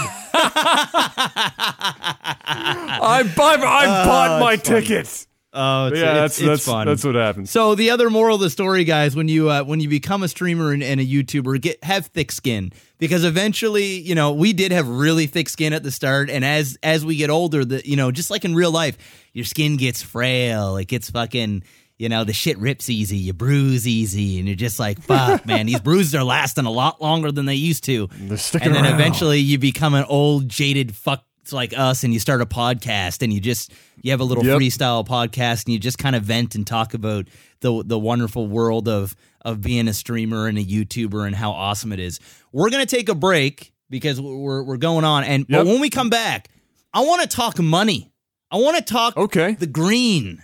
I want to talk about this because there's a lot of people out there that have a misconception on how much money content providers are making, and the process in which it takes to receive said money, and how unreliable and well, it's reliable for me. There's a whole bunch of stuff we can talk about there. For sure.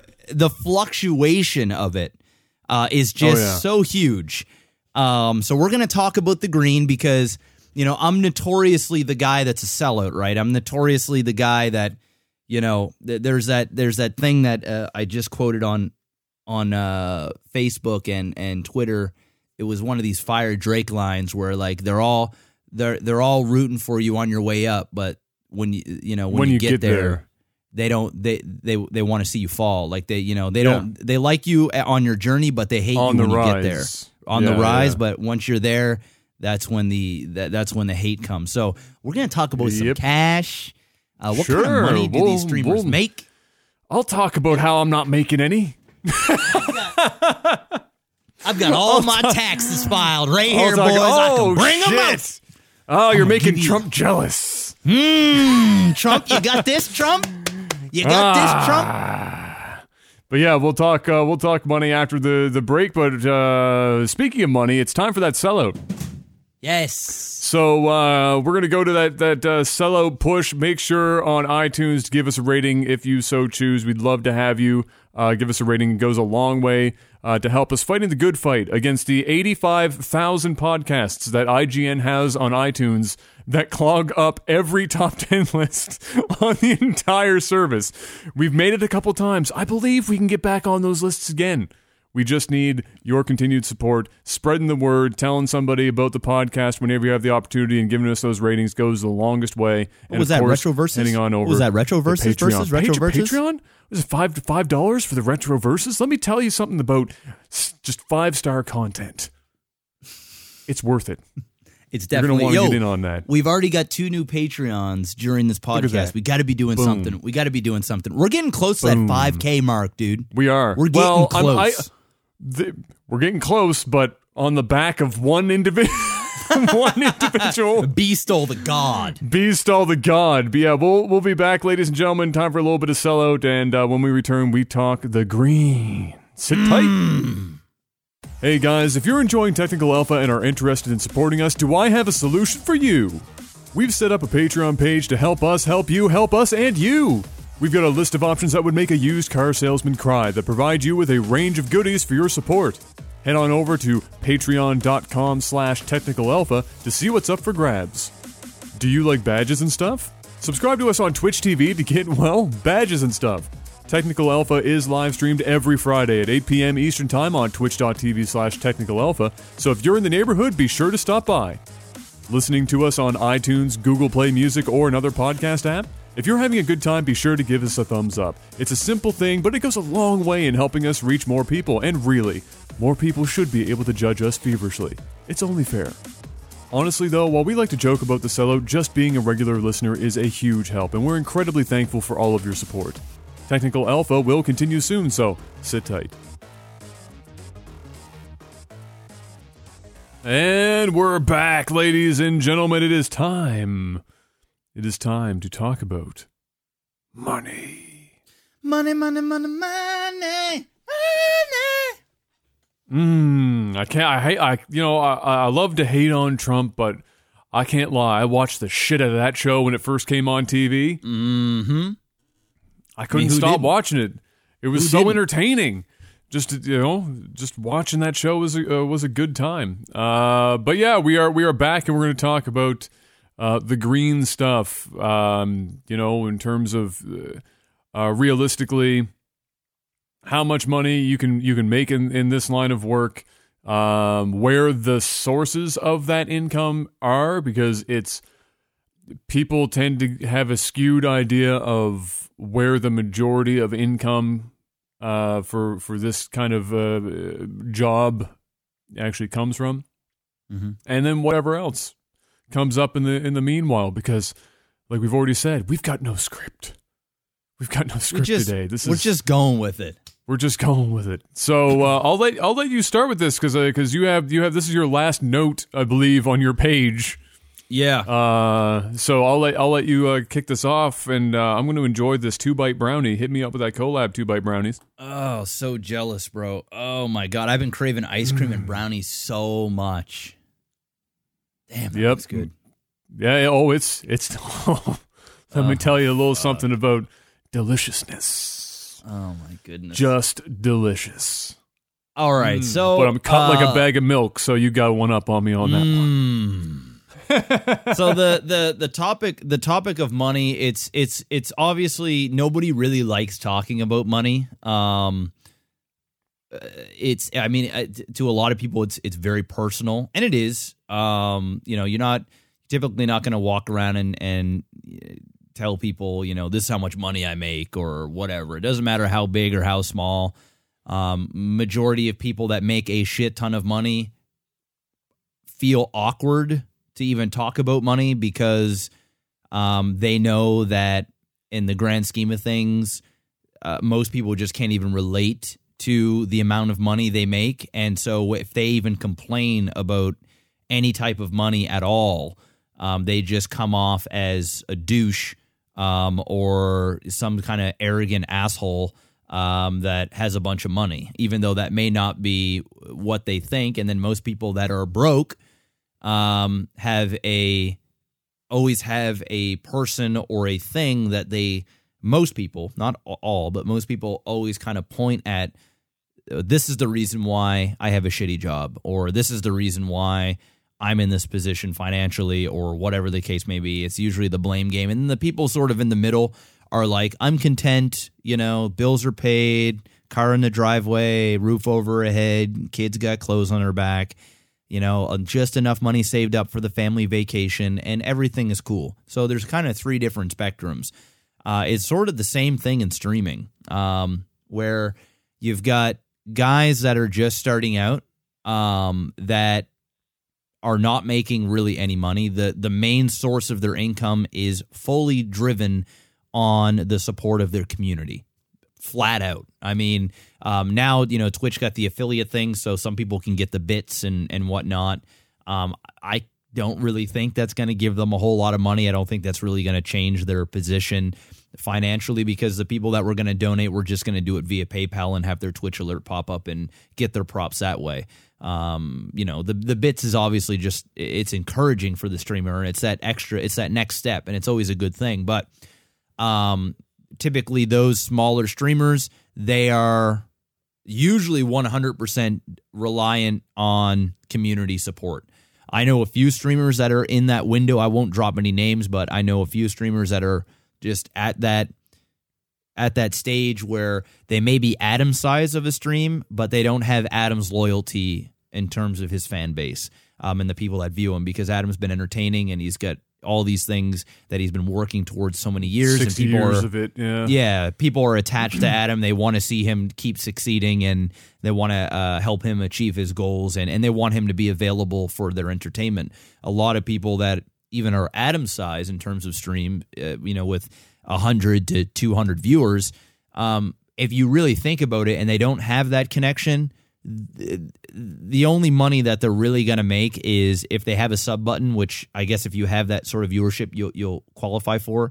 So even if, say you have 100 viewers, say you get 20 subscribers, Twitch is going to take 50% of that.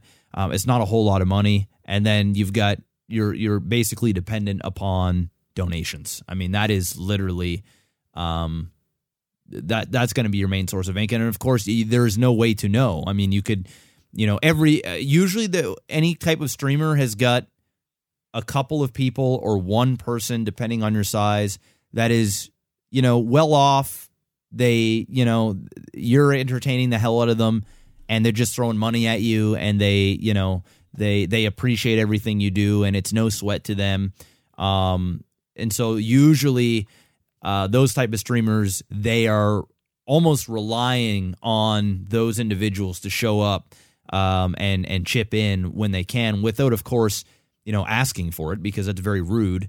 But just kind of being available and hoping that's the case. Typically, those type of streamers, though, they have side jobs, so that isn't really their main focus. It's the ones that have taken the leap of faith, and they weren't necessarily ready to make the leap, where they become fully dependent on that, and it becomes very driven. Because if they don't make money, they're gonzo. And that's just the reality of it. And on a side note, when I first started streaming full time, or when I quit my day job, I had about $5,000 in the bank saved up, and so I was as realistic as I could be. If shit hit, I mean, $5,000 is a lot of money, and seeing as though I lived in a $500 a month apartment building, and Kayla also lived with me, so she also had a job. If this didn't work out, I would have had at least, 6 months to kind of, get on my feet and find another job, or go back to my old job, or really just give it a good college try. So you kind of want to have that thing. And then there's sort of the next step of streamer that now does have a fair amount of subs, and they're making like enough money that they would be if they had a regular job. And that's sort of the dream for a lot of people, is to make enough money to support yourself and have fun. And that is, I think everybody can kind of agree with that, not only in streaming, but just in life in general. If you can have a job and support yourself and your family, and you enjoy going to work every day or most days, obviously we talked about the bad days, but most days we enjoy doing what we do. It's a great job. That's the dream. Everybody wants that. Anybody out there right now that's working a shit job, just know you can have your dream job, but you always have to work the shit job before the dream job. And you just kind of have to have goals and keep working towards those and being realistic. So for those people, they're living the dream, right? They're living the dream. And then there is the next level where there are people now that have fairly big success, where they're making more money than what they would normally be making at a 9 to 5. And then there is the next level where they're printing their own money. They're printing their own money. Well, you know what? I wouldn't say they're. They're pretty much they're printing their own money. They're printing their own money, and then there is the step above that where they're the factory in which the money gets printed. So, and there's probably about 10 streamers that are kind of in that category.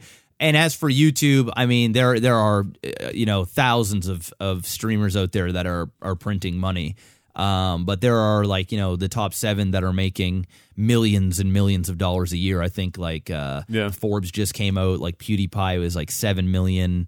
Husky's girlfriend or fiance or whoever, the nubby girl or whatever, she was like Nerdy Nubbies. She was like at 4 or 5 million. Mark LaPlyer, whatever his name is, he is like 6 million or some shit. So, you've got those guys, but those are the megastars of YouTube. That's like having your own TV show. When you really think about it, like PewDiePie, somebody that is getting, 200 million views a month or something crazy. I don't even know what it is.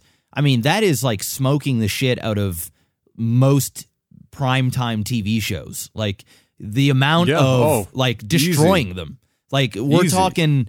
there are streamers that stream that get more viewership than like Monday night or Sunday football. You know what I mean? Like in the run of a day. Which is always why not to derail this whole thing, but which is always why people undervalue their themselves in this space is that if you took and you did a TV show and they did 1 million views for an episode, that's like the top 5% of TV right there. The amount of money to have a 30-second ad run Huge. on $1 million plus, or 1 million view plus TV show is fucking astronomical. And on top of that, it's not a hell of a lot less likely that, or more likely that they're going to see that on TV versus seeing it on YouTube. And the amount of that people pay for those eyeballs is tiny.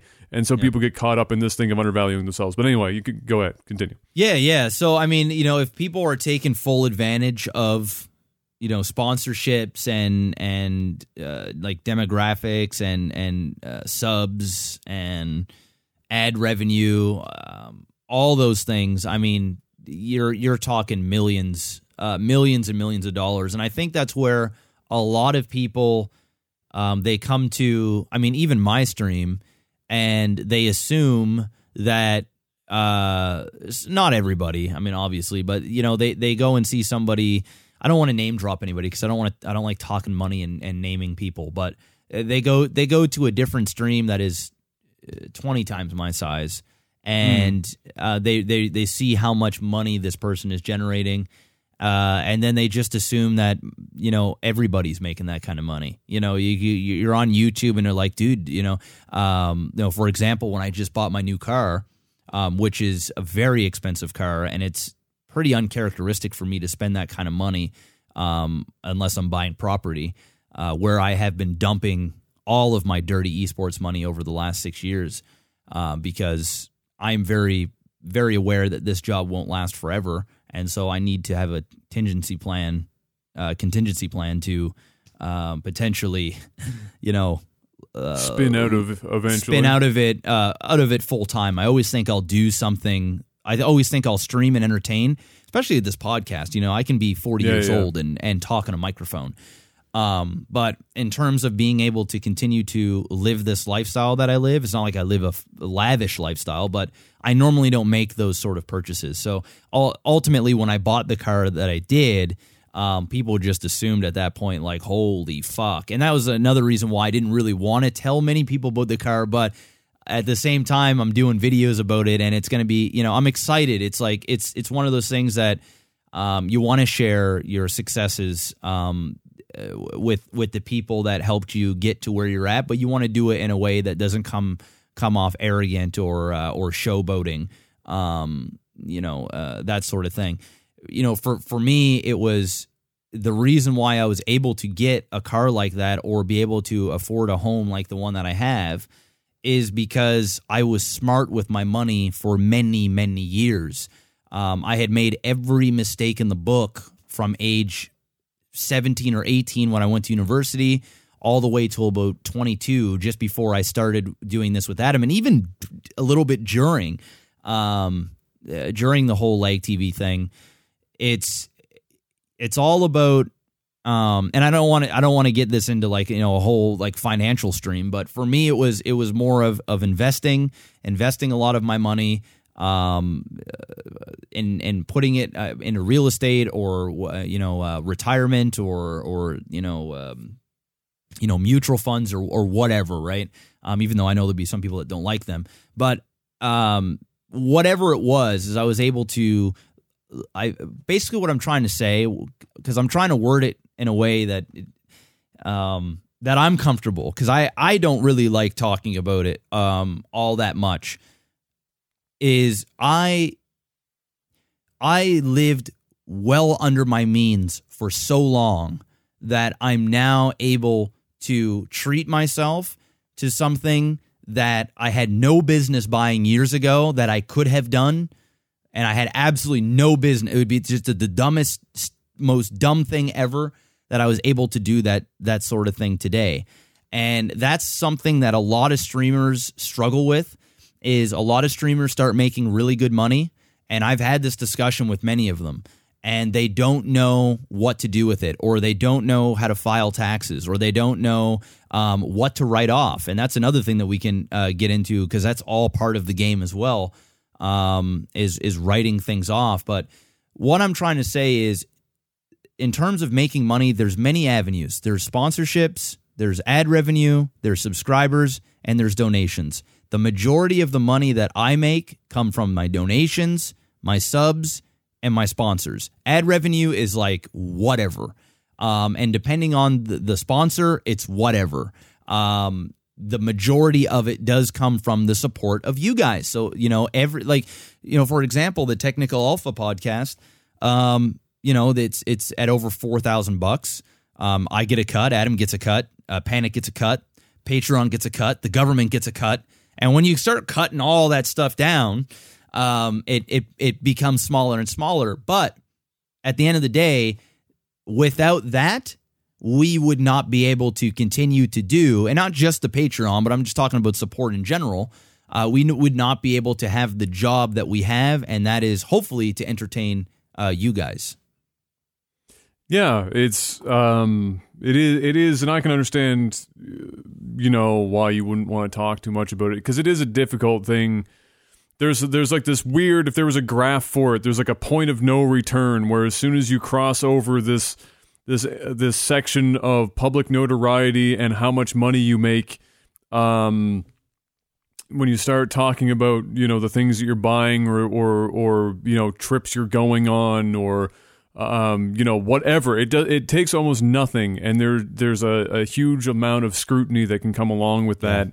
Where you do feel like you have to defend yourself, and so sometimes it's often the case where you just don't talk about it, so you don't have to defend yourself. But at the same time, like you said, just to tie it into what you just said at the very end there, almost all of the money comes from just direct support from the people that are listening to this podcast or watching this live stream or seeing it on YouTube. It's the people that are putting that are watching it. It doesn't necessarily have to be monetary support. It's the people that are watching it, but it's also the people that are subscribing and donating are the two biggest things, at least on Twitch, of where your income comes from. And so when people are that invested in you, you want to be able to share with them what their support over the years is providing you and allowing you to do with your life and your family and everything else. You want to be able to show them, hey guys, look, you took me from here, and now we're here, and we're going here. If we keep this going, and people love to be kept up to date on that, and they like to be part of it. But when you do that, for the people that haven't been around in your stream for a long time, although some people that are in the stream for a long time can sometimes be the biggest critics, because they say, "Oh, you're so much different than you used to be now that you're making all this money."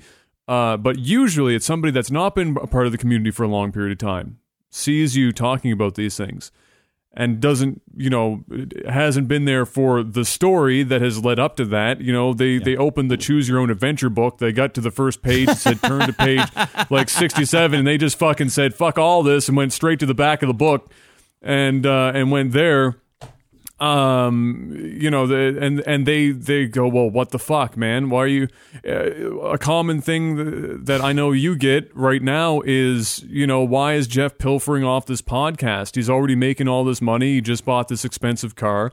Patreon's at $4,000. What more does this guy fucking want from the world? How much money does this guy fucking need? And that's the unfortunate view that a lot of people take with that stuff, and it hits streamers and YouTubers harder than other celebrities, because there is a far greater connection between the entertainer and the viewer than there is in other mediums. And so with that closeness comes this weird level of thinking, entitlement, but also thinking that they know everything behind the scenes, and so there's this weird, awkward relationship that makes it worse. Nobody complains about movie stars like Robert Downey Jr. making $50 million for a single movie. Everybody goes, fuck yeah, Robert Downey, let's go, Iron Man, get Stan that money. Lee, get it.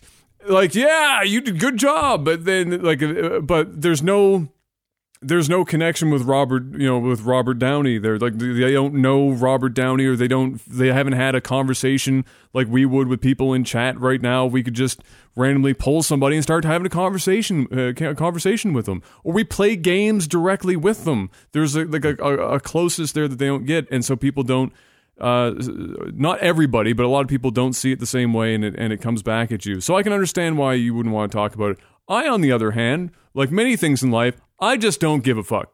I literally just don't give a fuck. I can be the one that gives people a more clear view into the financial thing of it, because I tell people all the time pretty much exactly how much money I'm making, how much money I have in my bank account, what it is that I've got in my driveway. It doesn't matter. What the fuck? Like I will tell them everything, because I don't care, because I've never been the type of person that has ever cared about if people know how well off I am or anything, because even though I'm not making as much money as, say, yourself or other streamers in the space, I'm still making enough money that when people think, oh, you're playing video games and you're making this much money, there's still a lot of negative shit that comes along with that. So, before you go, and I think a lot of that is that you're playing video games, and a lot of people, or everybody that's watching, plays video games. So they think that, somebody like Robert Downey, in their minds, they go, I could never be a movie star. I'm not going to be able to do this.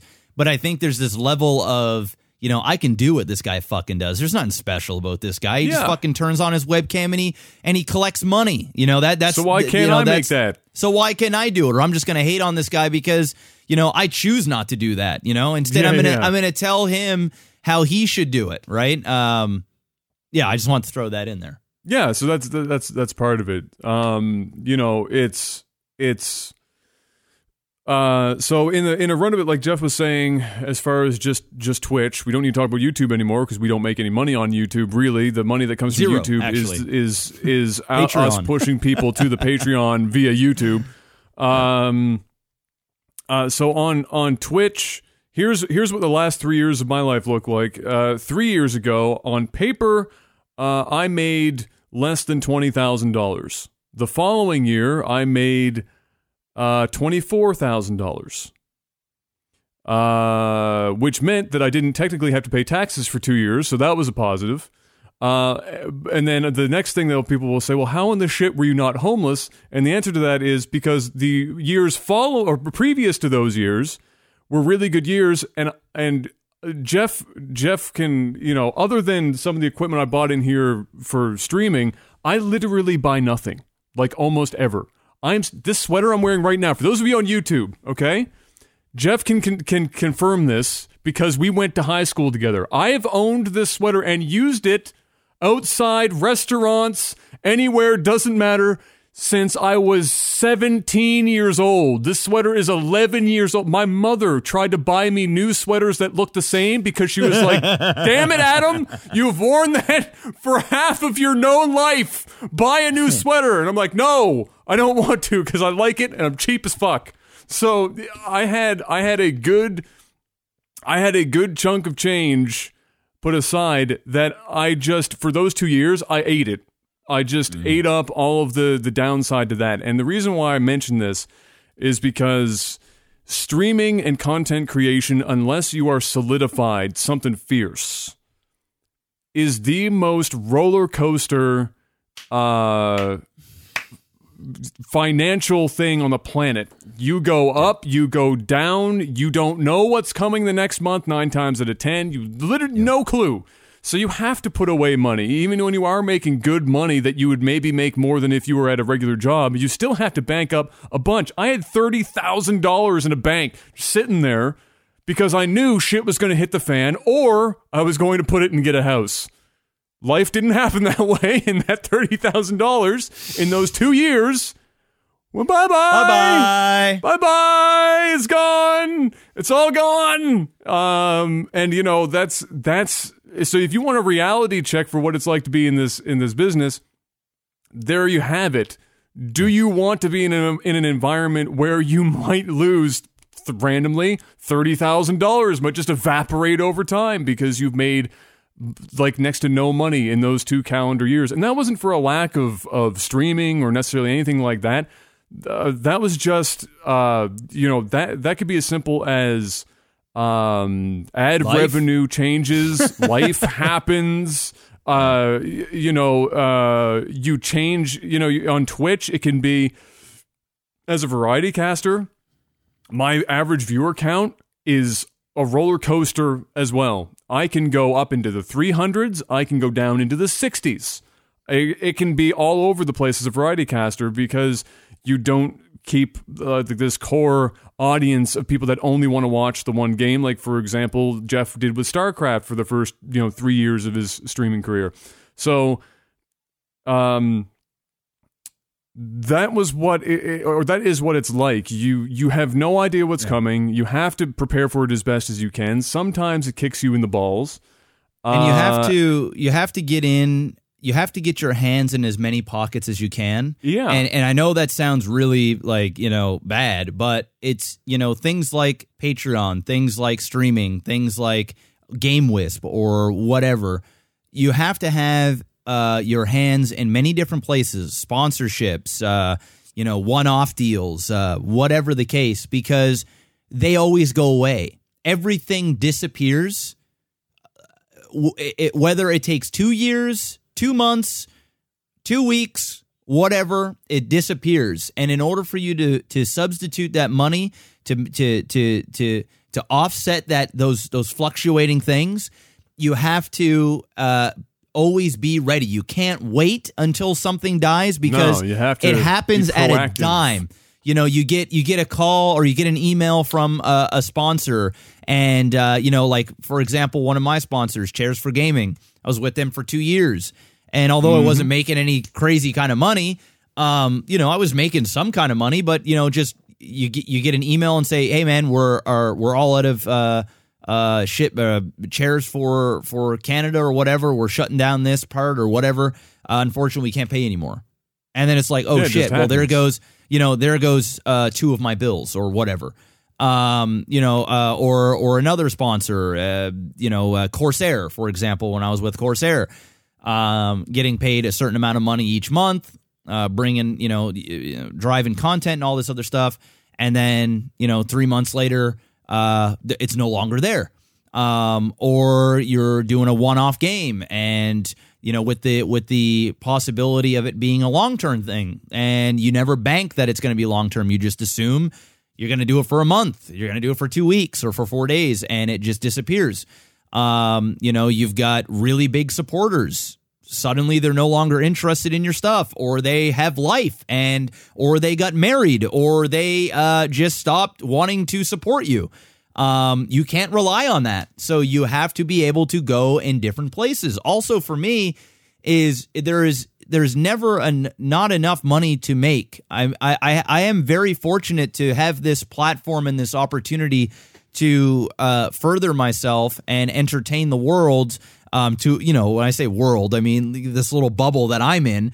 But I have an opportunity here, and the last thing that I want to do is be 45 years old and wishing that I had given it a little bit more. If I had only had asked this person for a sponsorship, if I had only started a podcast with Adam 3 years ago, where the fuck would we be at then? All these things you go through, and I have this philosophy where I need to make enough money to pay my bills, and then I need to almost double that. That's where I'm at, because guess what? This is not guaranteed. In fact, it is inevitable that eventually the shit will go away. People come and go. Your time is there and it's gone. And to a very big, for a big example of that is Lag TV. We are on our way out in terms of us being a team. Now, I know that sounds really crazy. People are like, no, talk the end of the world. What do I do to save you? It's like, dude, we're not going anywhere. But we were finally realistic and truthful with ourselves and each other to go, hey, a little late to the party on that. We were definitely late, but that was, when we talked about that in another video, that was more of loyalty to the fan base and to stay true to us, because people throw around that word sellout so quick and they think that you're just hopping for the money. And yes, money is a big part of that. But sometimes when you push it too long, you go down with the ship. And unfortunately, Leg TV, the two of us, we stuck with that one ship and the ship sank. Fortunately, we do have some diehards out there that love us as us and not necessarily the game. And so they are willing and happy to support our next venture, and that is the podcast. And that is why, of course, we need to get paid to do this content, not only to live, but to have that security to know that we can continue to produce this stuff worry-free and not have to have our attention deferred over to going back to school for something or starting aside this and aside that and stressing and not being there to the fullest or using this excuse of, well, we're not getting paid enough, so we're not going to go above and beyond. That's all bullshit now. It's like, hey, the money's there, guys, step up and get it done. And that's what we've been doing. And it's no different for me. I know that eventually all this good stuff, these are the money-making years of my life. That's the way I like to think about it. Even though that may or may not be the truth. I don't know. I'm not psychic, but I have to I have to invest correctly. I have to make enough money so that I am furthering myself, because if I'm living paycheck to paycheck doing this job, I'm fucking up hard. I would much rather live paycheck to paycheck with a secured job at a brick and mortar where I know I'm getting a certain amount of money and I'm working a certain amount of hours and living that life. I can't do that living this life. So whenever somebody gives me shit for playing a game for a year, which is a long time, and then when that game's dying out, moving on to the next to stay relevant, or grabbing a sponsor that makes sense for the stream, and obviously, yes, I'm going to get paid for it. I can't say sorry to that, because at the end of the day, dude, I don't tell you what you should do with your line of work and who you should work for and how hard you should strive for a raise or whatever the case may be. It just so happens that you're a viewer. Now, obviously, there are limits to this shit. You don't want to be a walking NASCAR. And at one point, I was that. And, it had a bit of a negative effect. And so I always now have a certain amount of sponsors or things that I want to push, that I'm not bombarding people with this objective of making money. And as long as you find that happy medium and maybe even push the envelope just a little bit, you're in good shape. But anybody out there that wants to do this, or you have your own business, don't settle. And don't settle because don't let somebody, one of your family members or your friends tell you, oh, you're working too hard, man. Slow down some, man. Slow down some. Keep your foot on the gas pedal, but of course, always take that time for yourself to reflect and say, there is a reason why I'm doing this. When I go to bed at 4:00 in the morning and my wife is sound asleep, I know that I'm providing a place for shelter for her and putting her in a safe place. And not only for her, but for myself and for, future kids or whatever the case may be. I'm never sorry for that. And I will never be sorry for making money and furthering myself and my family tree. Because if I don't do it, who else is going to do it? I'm not out there trying to win the lottery. I'm out there trying to make my own lottery. I'm out there trying to further myself. I'm not trying to be uber rich, but at the end of the day, we need to get paid, and we, like anybody else, especially since we're already past the shelf life, Adam. We've already gone much longer than the average person. And I think if anybody that's listening to this, there's probably a bunch of different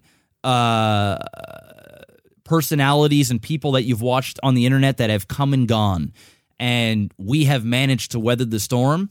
And we are in a storm right now, for sure.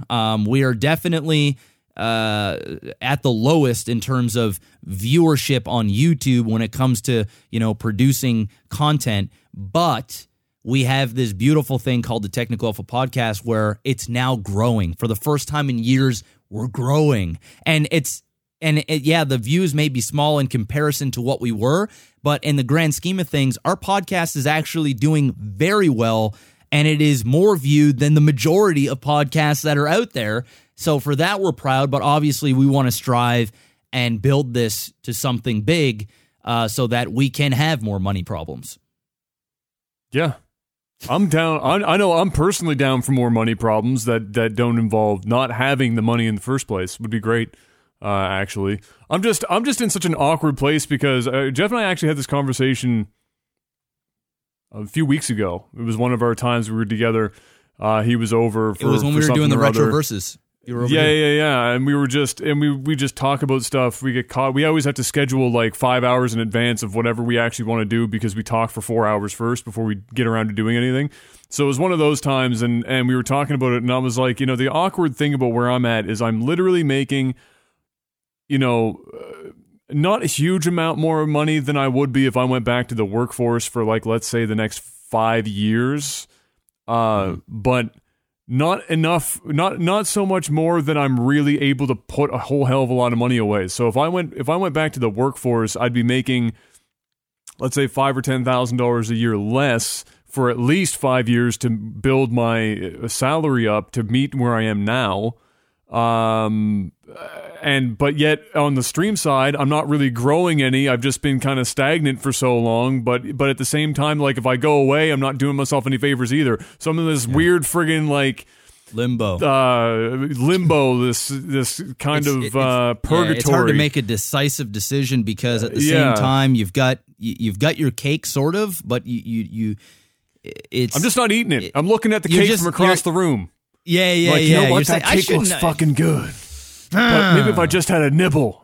No, not allowed. You're on that Jenny Craig diet. But this is the podcast is going to change everything, right? So we'll see where we're at in a year. Yeah, certainly. The podcast will definitely change. Let's talk one last thing about in the money realm. A lot of people ask me, because this is a business. I do have a company. It is a legitimate business. There's payroll. There's contracts. There's accountants, and there's different sets of taxes and different due dates and all this fun shit, that comes along with this.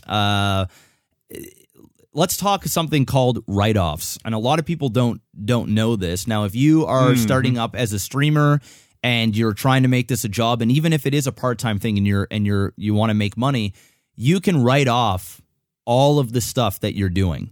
So, for example, say you do go out and you do purchase that AT2020 USB and you do go out and get yourself a Logitech C920 webcam, you can write that off. You save the receipts, you write it off towards your taxes, and you get either a chunk, depending if you're corporated or you're a sole proprietor or whatever setup that you have. You either will get the HST GST back, or you'll get it'll knock off. So if you make $30,000 in a year and you spend $10,000 worth of stuff, you're taxed on $20,000 opposed to $30,000. Now, I'm not a tax expert or anything. I do know a fuck ton, but I'm just saying this for legal purposes. Obviously you want to talk to an accountant or a financial advisor or anything like that before you go and do all these things. And obviously in the states and different provinces, there's different rates and different rules and these sort of things. So make sure that you talk to an accountant. They'll let you know what you can and cannot get away with that's legal and stuff like that. But just to put it into perspective, some of the stuff that I write off and why I have a $1,600 microphone, it's not because I want to go out and spend $1,600 on a microphone. It's because as a company, you want to have so much expenses. There is so much. Not only are you going to save money in terms of taxes and you're going to get money back, if you're ever going to buy something that you need, you're better off doing it through your company or through your business. Like, you don't have to be a corporation or whatever registered.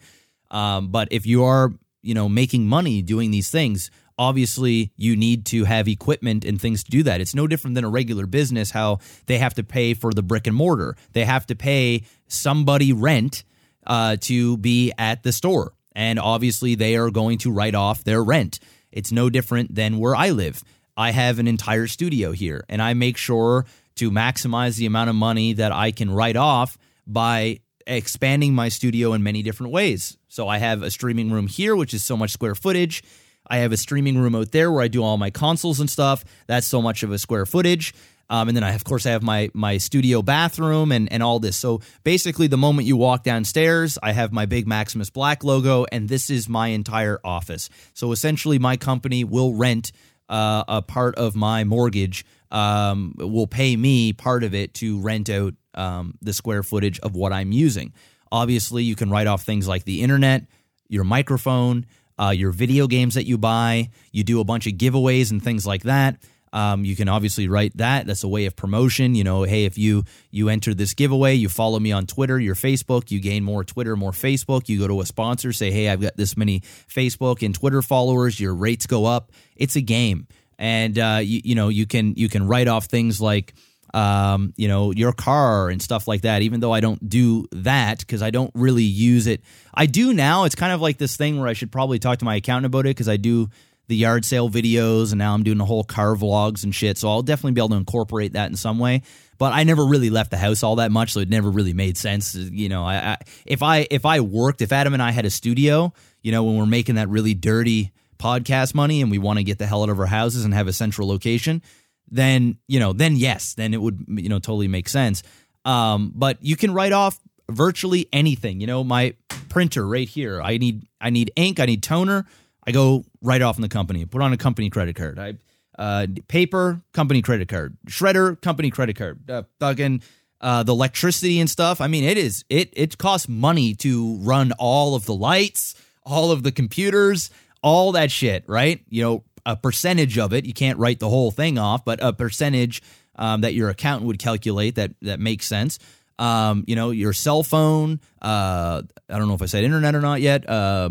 It really just all depends. And then, of course, all your equipment. So your computer, if you're a good enough streamer, you usually get this stuff for free. But if you are buying a graphics card or something like that, you're going to want to put that on the company as well so you can receive some of that money back and offset some of the costs.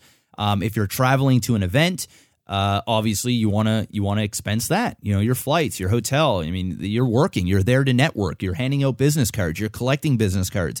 One of the biggest deals I ever got was going to a PAX East, and that trip paid itself over 4 times. So it's all about that, being with your peers, creating connections. All those things are so crucial and important to lower your costs. Not only as a streamer, but it's just good business etiquette. You just want to do it because you're going to save money, essentially. Yeah. I don't have a lot to add to that. That pretty much just it. This is like it can sound super complicated, but at the end of the day, it's not particularly complicated. Obviously, taxes work differently depending on where you live. Both country-wise, and then either like by province or by state, for example, here in Canada or the States. Certain things will apply differently depending on where you live, for sure, and whether you're self-employed or it's a corporation. They operate differently to a degree, and the rules that you play by and everything change depending on those two things. But at the end of the day, as soon as you start making money that you're paying into taxes for, you can start writing stuff off. Yep. So there's definitely ways to play the game, so to speak, where you can keep your costs down, like Jeff was saying, and at the very least, make sure that not all of the money is going to the government, and you can at least get some enjoyment out of your money, because your hobbyist thing has turned into a moneymaker, and so it's just convenient that you can buy games and write off a percentage of it, or buy equipment and write off percentages of it. It's like most of the crazy stacks of equipment I've got over here behind me were from like end of calendar year. And my accountant says, you need to have X amount of dollars in write-offs to bring us below this tax bracket so that we can save some money. Go find a place to spend some money.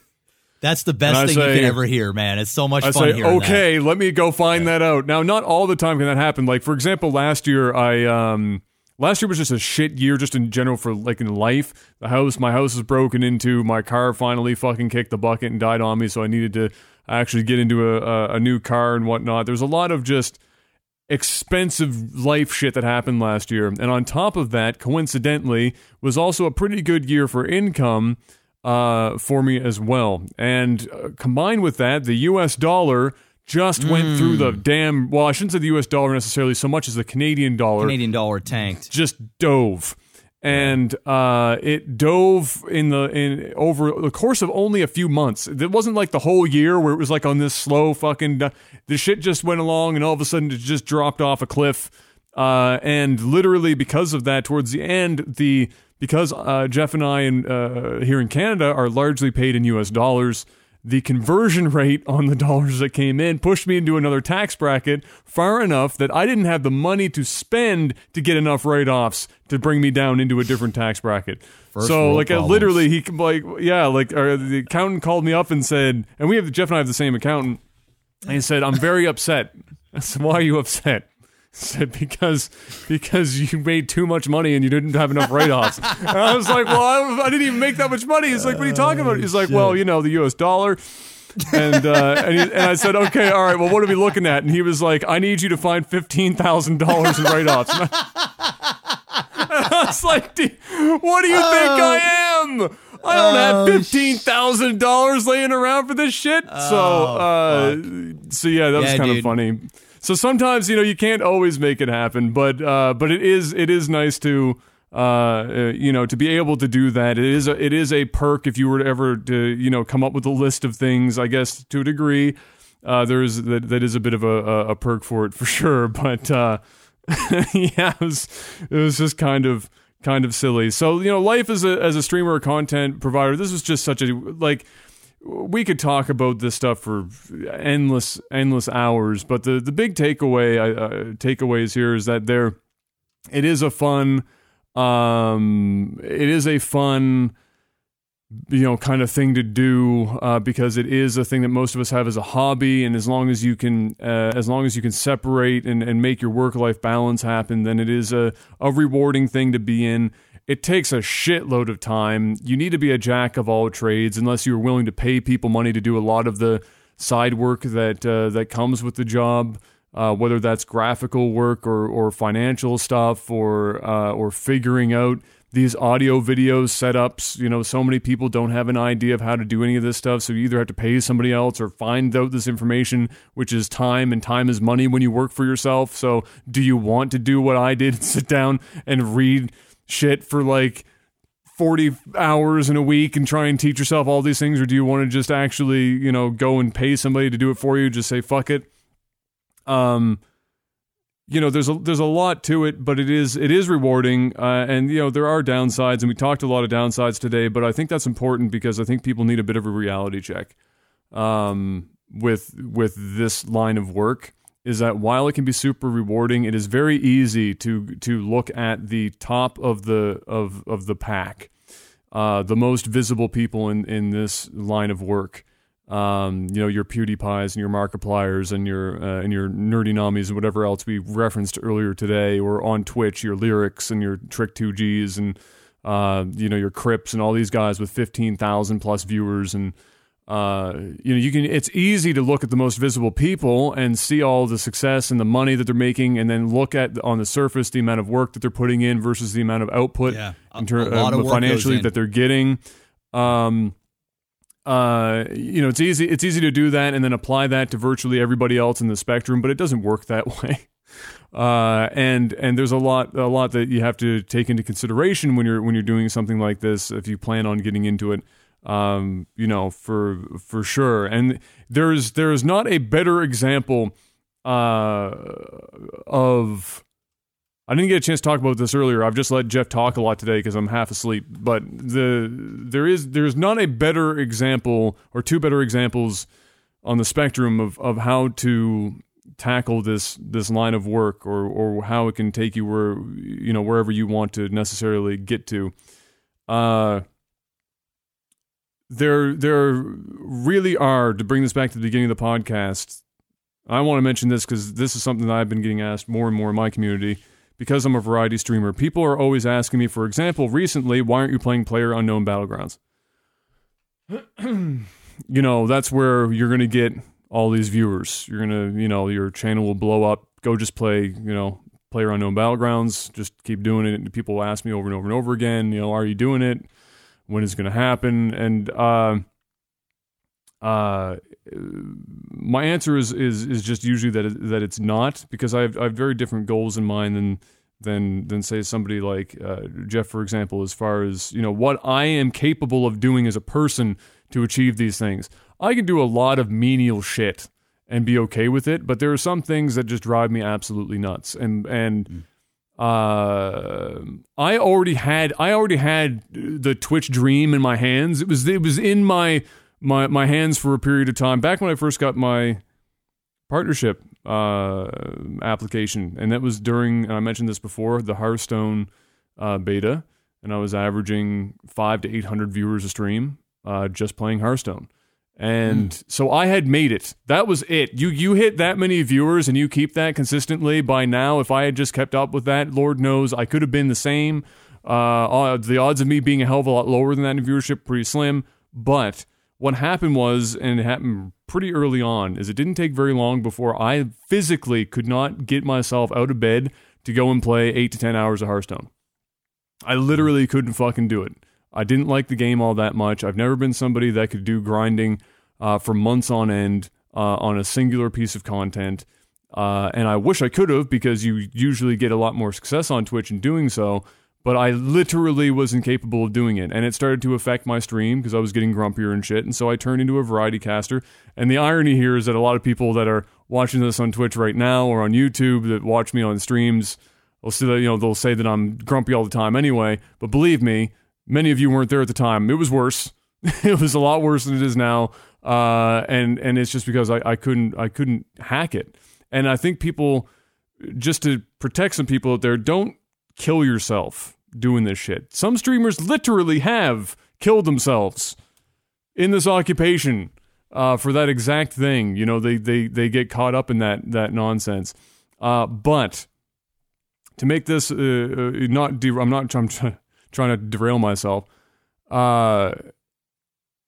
Variety casting is great because you can play whatever you want for the most part whenever you want, but you're never going to really be a huge streamer. There are very few variety casters on Twitch that break 2,500, 3,000 views. Man vs. Game is like the variety caster. And even he didn't really start as a variety caster. He just grinded the ever-living shit out of a couple of games and got to that point. It just so happens that they weren't the usual stuff like a StarCraft or a League of Legends or something else. He just managed to make that happen in other ways, and now he's able to branch out and do other things. But variety casting is not something you can grow a channel particularly well with, even if you try and science it up.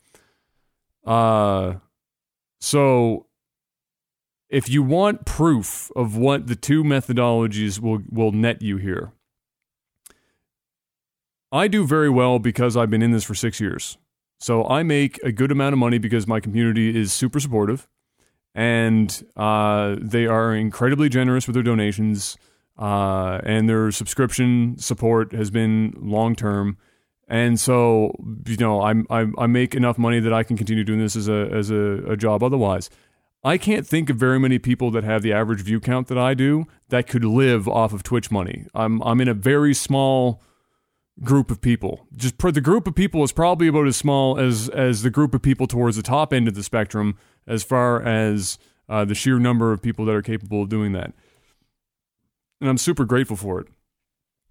But Jeff went about it in the way that if you wanted to emulate somebody and make more consistent money on, if you have the personality for it, I didn't.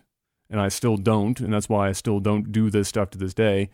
If you have the personality for it, then you want to do more what Jeff did. You want to stick to a game that has some semblance of popularity for a period of time, grind it out, move on to the next one. That's how Lyric did it. That's how pretty much everybody else that makes any money in this business has done it. Mm-hmm. That's what you want to do. So if you're in it for money, and you have the personality to be able to grind that stuff out and push yourself through and make it work, then that's how you're going to have to do it, and go chase that shit.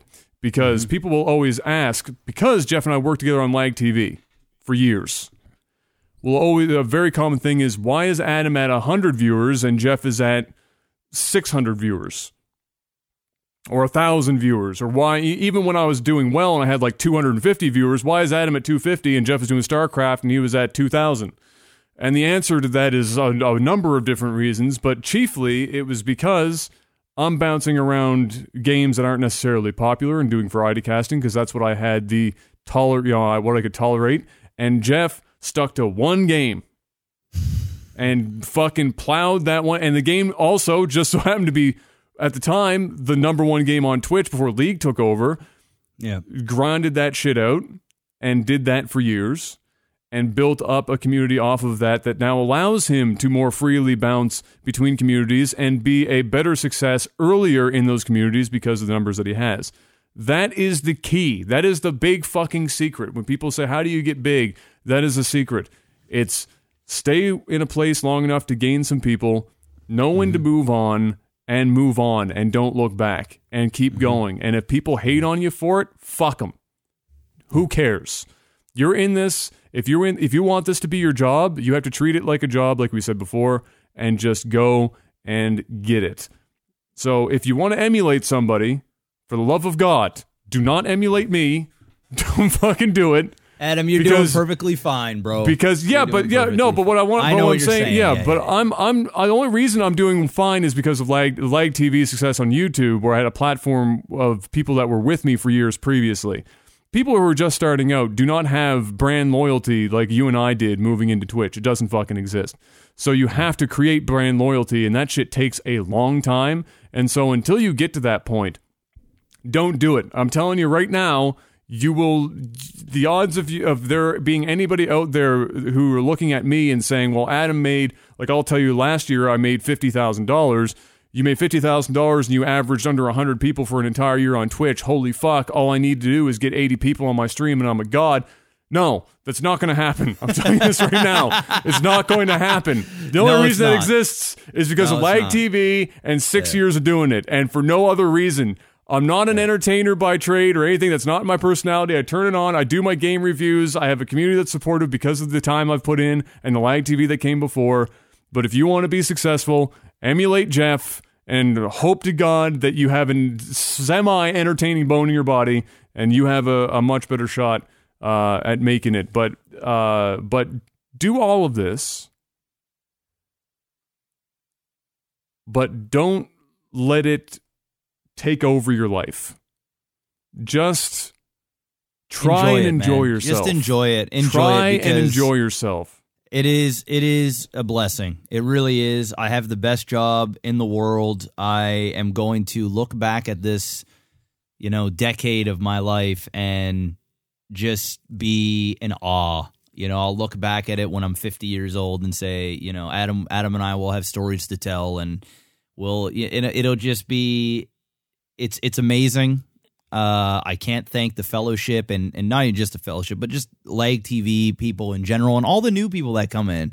So there are new people that are coming in, but when I look and I see people on my stream that have 62 months of being a sub, and there's like 30 or 40 of them, you go, wow. I actually haven't made a commitment for 62 months other than obviously this with Adam and my wife. Like, that is the show. I have not committed, and I most certainly have not committed to a content provider. I'll go out and watch, every Brad Pitt movie that comes out or something, and I'm always going to support my favorite musicians. Like, if Drake comes out with an album, I'm buying it the moment it comes out. That's my way. But to physically go into a chat, subscribe or donate or just be there and be part of that community, and to have somebody and people commit that long, knowing damn well that if it was me, I probably wouldn't be as invested as some of these other people. And that right there is amazing to even think. I have people, there are like 2 YouTubers that I watch on a regular basis, and yes, I do donate them money a month, and I do support them financially in the ways that I can, because for one, I'm a content provider, so I understand what it's like to have to make money. And if I'm consuming all this shit, and I'll be honest, I use ad block, so I have to, I actually can't sleep at night knowing that I'm consuming somebody's content every day and it's entertaining me and I'm not giving what I can. Not saying it's a bad if you don't, but for me, I do support. But to think that I know I haven't supported a channel for 62 months or for 5 years or for 6 years, that's incredible. That really is incredible. And that, I can't even put it into words. It's just, it's crazy. It's amazing. Similar. I can't like somebody, when it comes to donations and stuff like that, or tips or whatever the fuck you want to call them at this point, donations, I try to get myself out of the habit of calling, because it's not really a donation. When that kind of stuff rolls through and they're big donations and they're frequent, because, as a streamer, you do this for a long time, like you mentioned before, you'll have some people that will consistently donate money, and sometimes it's a big chunk of money. Dude, we've got $1,000 Patreon right now. Exactly. Throw that out there. Okay, so, there are streamers and YouTubers, that I've watched on and off over the years, and I've donated to some streamers some pretty sizable chunks of change. I think the most I ever donated to somebody was $1,000. That was when I was actually making money. But that's the most I've ever done too, in a one-time donation. Yeah, on a one-time donation. So, I've been there, but it took a lot to get me to that point. Yeah. And I don't do a lot of like small donation stuff, or even big, like $100 donations come through, and I'm just like, I try and put myself like how. It's like I can't understand how people. I love that they do that, because it's literally 50% of my income is tips on stream. That's actually 50% of the money that comes through the door. Some months it's more than 50% of the money that comes through the door is through tips. And so when that comes in, and you'll stop and you're like, you're trying to put yourself in the space of the person that just did that, or somebody even more to a point, the people that do it on a regular basis, and I get mind fucked, because I don't know. I can't do it myself. I wouldn't be able to just waltz in and just start tossing out $50 at a time, to a person, even if I'm enjoying their content. And it makes me feel like an asshole. And then when it comes in, and it's like the fifth time the person's done it, and you're trying to come up with like, you want to react? You want to have a reaction, but it's happened so many times that you don't know how you're supposed to react anymore. Well, here it is, Adam, and this is what I do. And of course, we say thank you, and it is appreciated. Yeah, well, of course. I just make sure that I'm available, and I just continue to do what they are paying for me to do, and I'm always. I like to think of myself as a very consistent streamer. I'm always on, or, whether it's this podcast, people know that they're going to consume this every Friday at 8 p.m. Eastern. That is the best way that I've come with, besides just saying thank you and sometimes writing an email and letting them know, like, wow, man, that's huge. The best way for me to do that is to show up and continue to entertain. And that's all. And, and that's what, right? and that's what you do, right? Like, you have a big donation day or a big tip day or whatever, and then you're like, I have to keep streaming. It's like you look at the clock and it's like 2 o'clock in the morning, and a donation rolls through, and you're like, you feel like shit. It's like going to someone's house and eating dinner and then bouncing. You're like, all right, man, immediately, I'm gonna eat the food, and you know what? That was really good. I enjoyed that filet mignon and that $300 bottle of wine you just gave me. But I gotta go. I've got a raid at 8 o'clock, and it's 7:30. I gotta go. You understand? I gotta go, and that's kind of what it's like. But that is something, that I always struggled with. After a while, you literally, this is a weird phenomenon. I know this is going to sound possibly strange to a lot of people listening to this right now. You get desensitized to donations over time. You won't see it coming. For a long time, when you're first starting streaming and you get to a certain number of viewers and people actually start giving you money, it doesn't matter if it's $5. You're going to shit yourself dry. That first $5 comes through. You're going to be like, somebody just gave me $5. Holy shit. That's just for no reason. They just gave me $5. It just happened. It wasn't a subscription or anything. Just handed me a $5. Just thank you. Then it's 10. Then your first $100 donation rolls through. Woo! And you're over the moon. Your heart rate is like, it's a machine gun. You're flushed. You can't speak. Your English goes out. You start speaking Spanish, some other foreign language you've never spoke before in your life. You just City of Babylon type shit. And then randomly, if you stream long enough, and this happens to you enough times, you won't even see it coming, but it will happen one day. You'll be streaming, and somebody will donate to you $100. And that cocaine rush addiction thing is not there. And you're like... And internally, it's happening. You know what you need, bro? You need the John Cena. That shit, my shit is never desensitized when the shit is so loud and about to blow you up. You just can't get desensitized from that shit. Yeah, that's definitely shock the shit out of you. You gotta spice it up. But when it happens. And like I remember when it first happened. I remember when it first happened to me, and I remember looking at the donation number and the name. But internally, I was having a monologue with myself, like, why don't I feel so fucking hype right now? Somebody just gave me a shitload of money. Why am I not feeling hype? I need to look hype right now. And then you look at the camera, and you're like trying to like, how am I going to act for this? Because there's, you want to look. There, like as the dollar amount goes up, you want to ramp the reaction. You only to can it, get right? so ramped. I mean, there's only.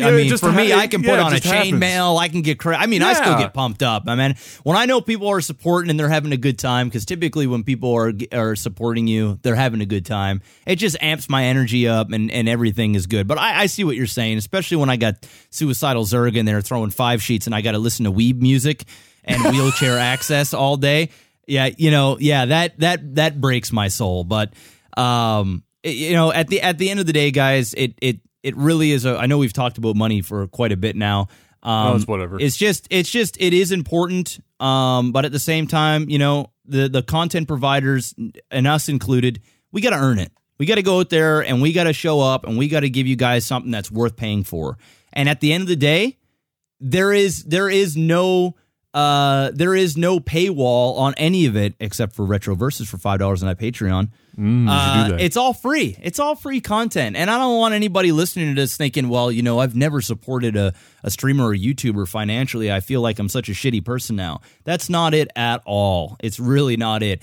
If you're watching an ad, if you're clicking on a giveaway link, if you're following on a social media, if you're talking to another person in chat, if you're part of the discussion here on YouTube and leaving a comment or liking the video, those are all ways to support the channel. Sure, it may not put dollars into our pockets directly like a PayPal donation would or a Patreon thing would, but man, when thousands of people rally together and they do that, that ends up turning into those dollars when we can go to sponsors or when we're getting pushed up on things like iTunes and people are seeing us and then new people come in and the numbers grow and then there are a few people in there that do want to pay for the content, and it is an ever-growing thing and a never-ending thing. So just because you don't support in a financial way, just know you are appreciated. And the best way to support is to let your friend know about the podcast. Share your favorite When Cheese Fails video when those things were hot.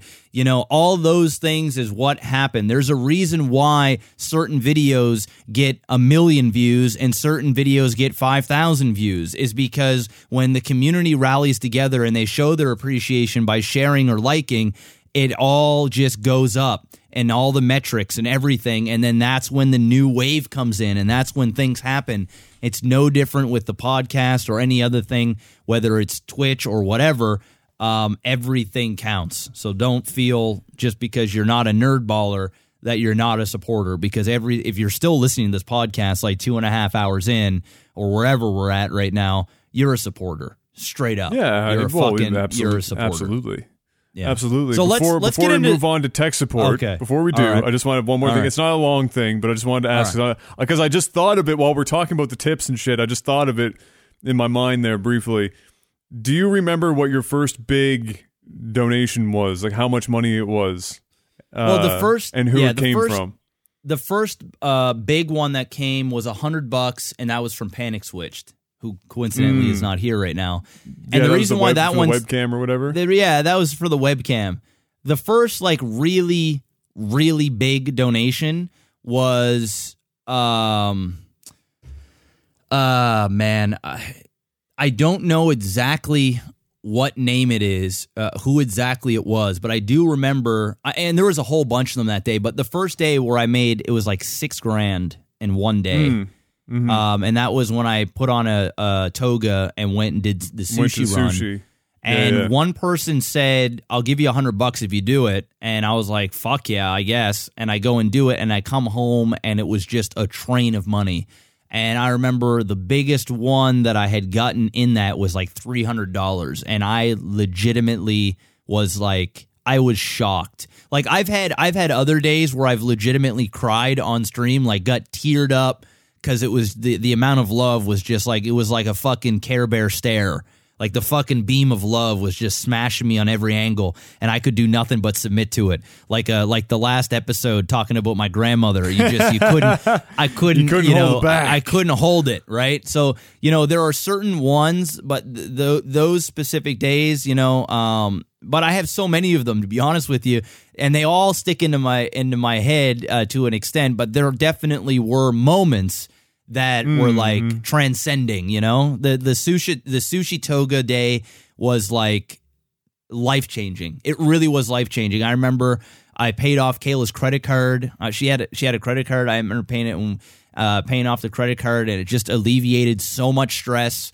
It was just like, it was, it was amazing. It was amazing. What about you? Yeah, I remember the first one. It was actually, coincidentally, not only was it a bigger donation, but it was also one of my first donations, which was crazy. It was weird. This was when I was still on. This was before Twitch even existed. This was still Justin TV, and I had 30 viewers, I think, at best. Whenever I went live, I had 30 people watching. And a donation came through, and this was long before there were any notification systems. You didn't know unless you had your email up on the side. You had That's no what I had idea. to do, refresh that bitch. Yeah. You had to refresh the check page. your email, bro. Check your email. Yeah, check your email, man. See what I hit you up with. Woo! Exactly. That was before all this fancy shit, right? So I just done some stupid stream that I could barely pull off. In fact, I think it was when I was still recording my TV with my Motorola Atrix strapped to a chair, pointed at my TV, running that through Dino Broadcaster on an IP cam, and then streaming that to Justin TV. So the quality, as you can imagine, was spectacular. I still had 30 people watching that, so that shit was, people were desperate. Beggars can't be choosers back in the day. But they, I'd streamed for 7 or 8 hours, and I turned the stream off and whatever, and the next morning, I checked my email before I was going off to school or whatever I was doing at the time. And I saw this donation, and I looked at the number, and I was like, "Hold on, that's got to be that can't be right." And I clicked on this thing, and I opened it up, and it was $350. Woo! And the name meant nothing to me. I didn't know who they were. I still, to this day, have no fucking idea who this person was. They're from Norway, of all places. Some random Norwegian. When I was still streaming on that potato. Some nerd baller. $350. I still don't know who it is. He hooked up. My mind was fucking blown. I remember running until I was still living at home. And I was told my mom, I was like, somebody just gave me $350, and she was like, "What did you do?" Dude, when we went to remember when we got caught in the airport and we got stuck in the airport and we had all that fuckery shit going on and all that other stuff? It was a great time. Stuck in Maine. Stuck in Maine and shit. I came, when I came home, this is all this shit. I came home, we finally got there, and we were posting videos and shit. I think we posted a video up on YouTube saying, we're fucking stuck in Maine. We, uploaded a video in the hotel and shit. And I come home, I check my email, and I'm almost certain, because I didn't obviously you can't see the username when there's a donation like that. Yeah. You get the real name, and the person was from Australia, and I can almost guarantee it was probably Fricey. I don't know for sure, but because back then I didn't know people on a name to name basis, sort of like, there's certain community members now that I like know well. But now that I think about it, it's probably Fricey. And if not, I do apologize if that person's watching. Like, motherfucker, that was me. I don't know. But there was a $1,500 donation in my inbox, and I wasn't even streaming, dude. The guy wrote a thing. He said, "Yo, I'm sorry about all your troubles at the airport and stuff. I hope this makes it better." Yep. And I came home to that, and I was like, "Oh my God!" I didn't stream. Nothing. There was nothing. I didn't upload anything. It was just straight love. So yeah. Pretty, and I think crazy. we both have one person that we won't mention because they always they fly under the radar. But guy who's long time member of our community, older, not super older than we are, but dude that almost financially carried our ass for about a solid year. Yeah. When I moved into this house 5 years ago, I was an idiot because I couldn't live in a house that was empty. I furnished the whole thing on day one, and I drained my bank account, just gone. And I was live streaming. Me and Natalie, my ex-girlfriend, were live streaming me putting together furniture on Twitch. 400 people were watching that shit. Yeah, 400 people. It was like 1 a.m, and I was putting together my TV stand. That I didn't have any tools in the house yet. I just had this like shitty hacksaw that was made for copper pipe, and I had to cut composite wood with it, and it was like took me a half hour. I put on like some epic 2 steps from hell. I only needed to cut like 1.5 inches of wood. It took me like 45 minutes just fucking cutting this thing so that the thing would even go together. And when that happened, or during that, this person donated $4,000 in one donation. And I was just like, fucking. So there are people out there that are just so incredibly generous that allow streamers to continue to do what we do. And it's not just us. It is like every streamer on Twitch. Somebody has it there. People out there. The communities are incredibly generous. There was a time a couple of years ago when a friend of mine who's also a streamer, her house burnt down. I remember hearing about this like the day, like she was in the house when it was on, like they had to get out of this house because it was burning to the ground. And when they got outside, it started collapsing not long after they got out. Like they barely get out of the house. None of them had their wallets or anything. They're standing out in the middle of the street in their pajamas. The camera crew showed up and shit. And they lost all of their computer equipment, all of their shit, all gone. And had nothing. And so... the next day, I did a stream to raise money to replace their equipment. And in 3 hours, my community raised $5,000 for this person, and we replaced all of their equipment in 3 fucking hours. Crazy. Yeah, and that's only and that's like a community. This is like 130 people were on that stream. And we have $5,000 fucking dollars. That's like the Games Done Quick guys. They did like $2 million the last time in some shit. I mean, money. the gaming community is super amazing, just amazing. And it's not even just us; it's just about every community out there, big and small. They support their fellow gamer. They support their entertainer. And they get behind the content that they love, and it is amazing to see. And it is appreciated, and that's coming from a content provider who gets to do what he loves because of you guys. So all that mushy shit. Let's actually move on to tech support. To some tech support questions. I'm gonna let you choose. The first question. Okay. I haven't even looked at these since I have to refresh my page here. Neither have I, so I'm looking. For those that don't know, for the $10 and above Patreon supporters, you can go to our posts on Technical Alpha. Each week, Adam posts up a picture that says tech support week 8, week 9. Next one will be week 10. and then you leave a comment on that with your question, and we pick a couple of them that we think would be cool to ask or to answer. That one's for Panic Switched. Do you see anyone yet that you're interested in? I'm almost done reading them, so I'm just seeing what's here.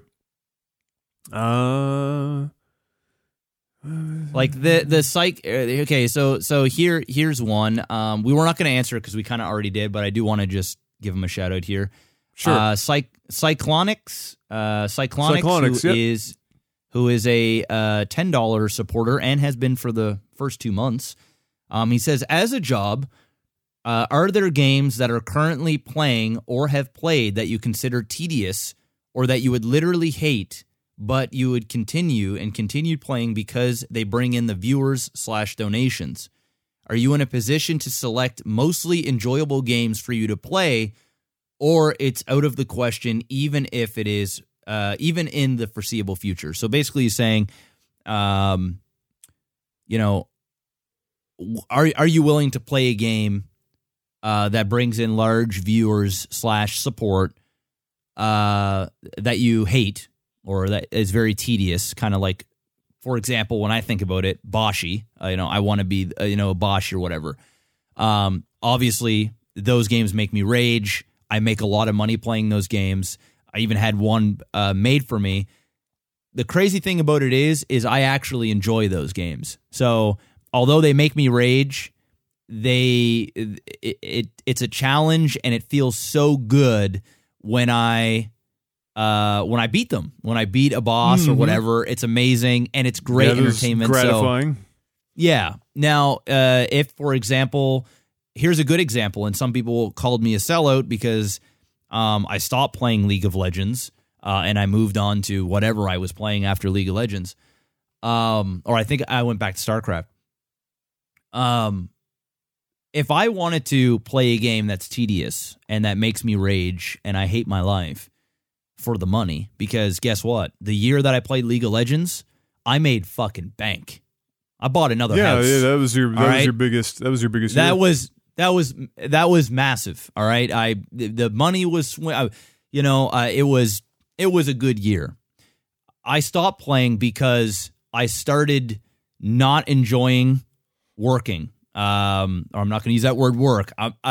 I stopped really, not all the time, but I found myself not wanting to come downstairs, turn on the computer, and play League of Legends for 10 hours.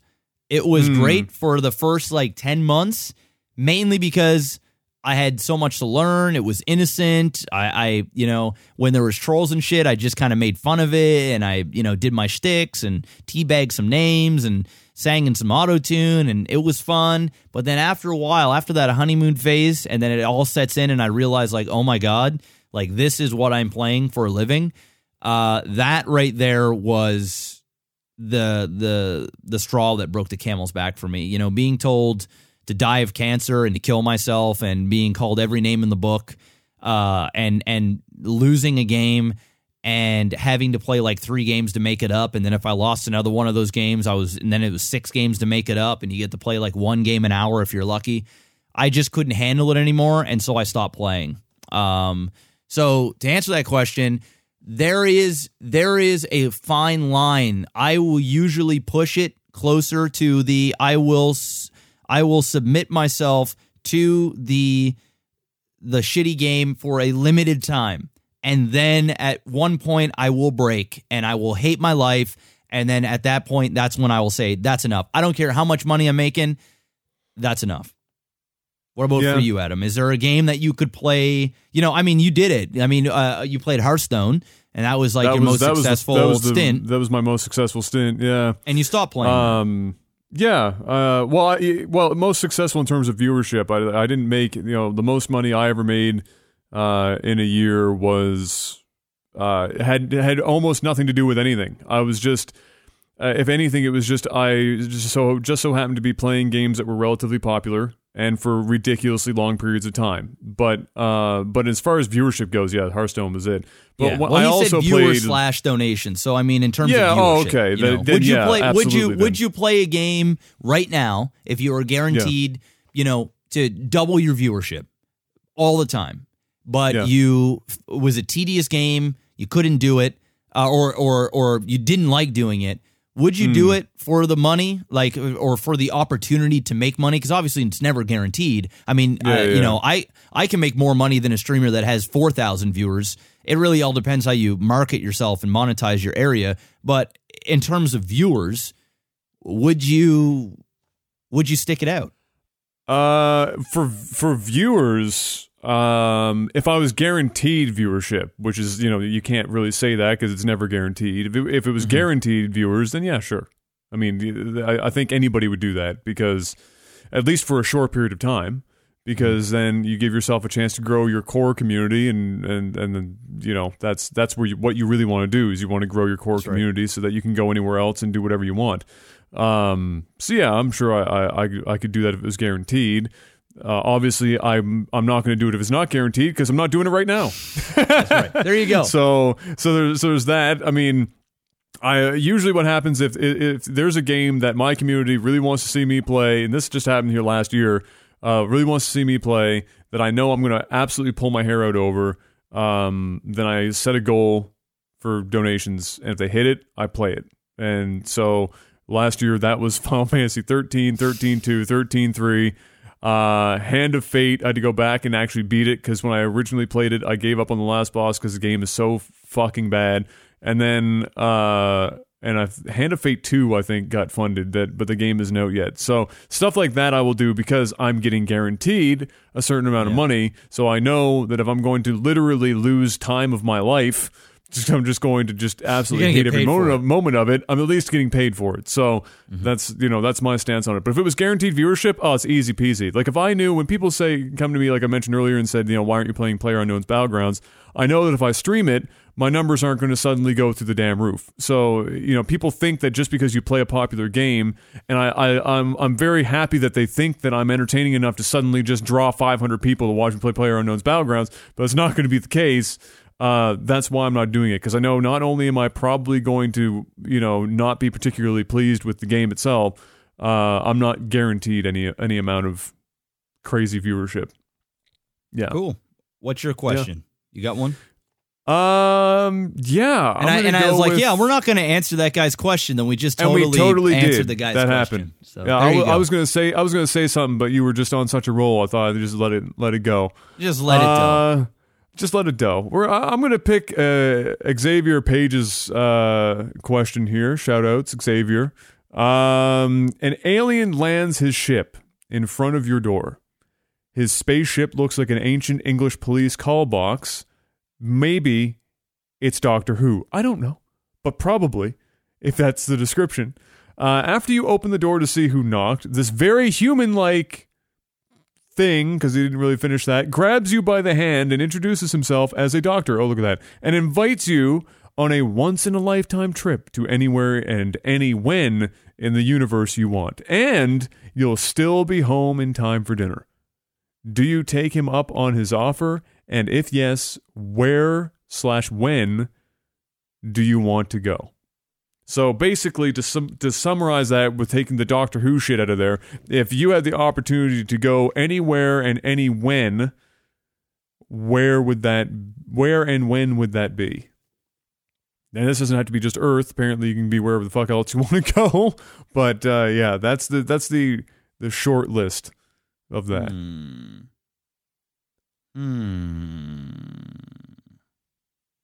What about you? I'm gonna say that as much as I would love to like go into the future and see how we all decided to off ourselves as a race, I'm gonna go. I'm gonna go backwards in time. I've always been super interested in what where my dad grew up, what it was like before, a little bit before Dad, and up. If I could watch, basically, where my dad grew up, guys, is here in Nova Scotia. My family on my dad's side were one of the first families that were here back in, I don't know, late early 1600s. So the area where my dad was where our family landed in the province. And so I was always interested in. What do they do? Come in on a fucking seen, parachute? Where they landed? What do you mean? Well, when they landed, well, you can say where they landed by boat. It's like you're landing with the boat. Same thing. Yeah. So that was that whole deal. And I would love to have seen, where I come from family wise, what that experience was like for them getting here. And then to be able to fast forward to just before my dad was around to see when that area was bustling as a shipbuilding location and a fisheries and everything else, and people were coming there from like the United States, which and that time that's a long ass fucking haul. So they were there for like 2 months because they were rich as shit. And they were just leaving the States to come up and spend time there for a couple of months, and to see when there was all that kind of activity there, I always thought would be super interesting because my family built most of the homes that are in that area that are still standing. So I'd always love to see what that would have been like, and to get an appreciation for that. So I think that would be my place to go and my win. That's good. Seeing the I think there's probably seeing a lot where of the families came from. A lot of marijuana back then, probably just a lot of weed. So. You don't think so? Are we talking are we talking your old man's parents, or like him as like a teen, like a kid?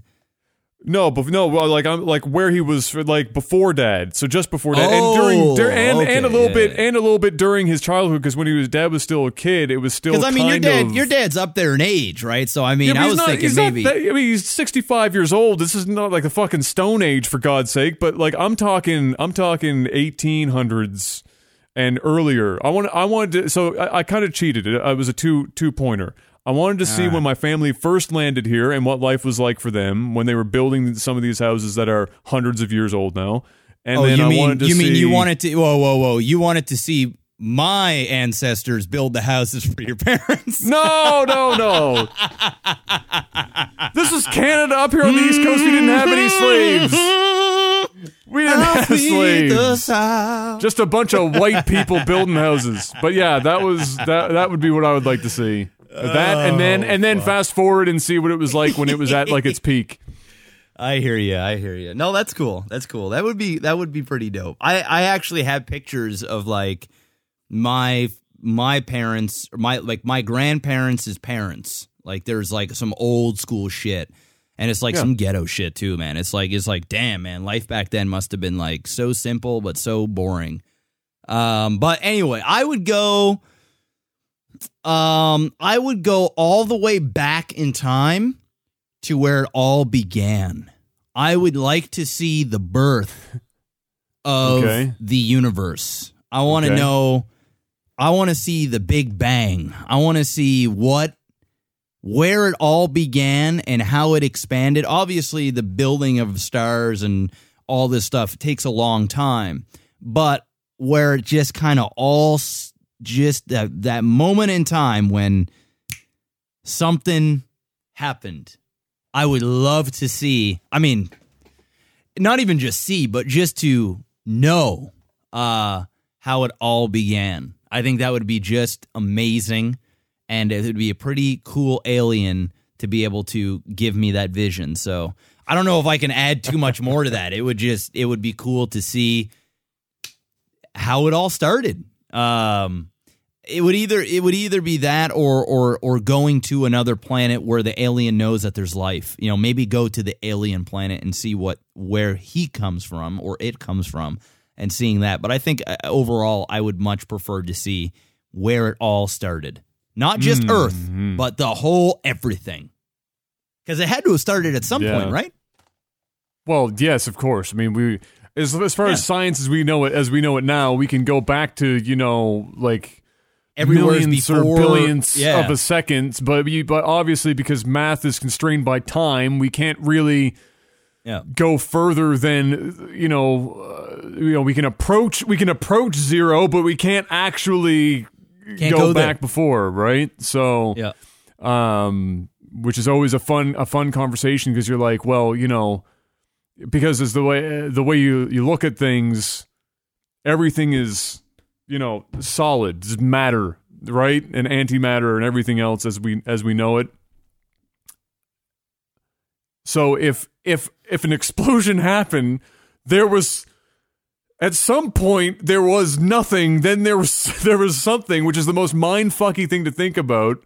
Yep. So like you're trying to think of like what. Well, that's as far God, as the human. Adam, that's God. Well, I mean, obviously people are, but the thing that's obviously a thing that people will lean back on, whether it's God or some being, whatever the fuck. But like, because as far as your brain can comprehend, right?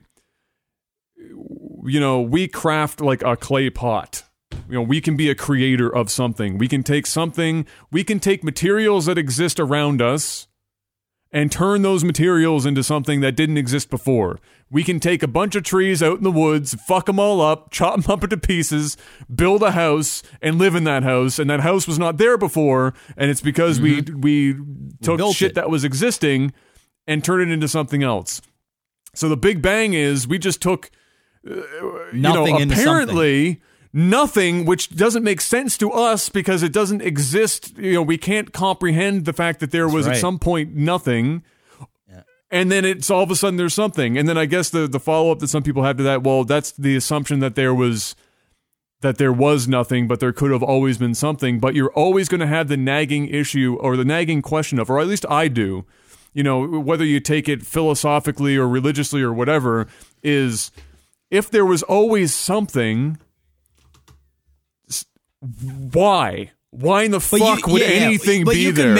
You can make that argument. So even if you're a believer in a God or a higher power of some sort, right? I'm not that type of person, but if you just said, well, obviously God created everything, then you go, well, who created God, right?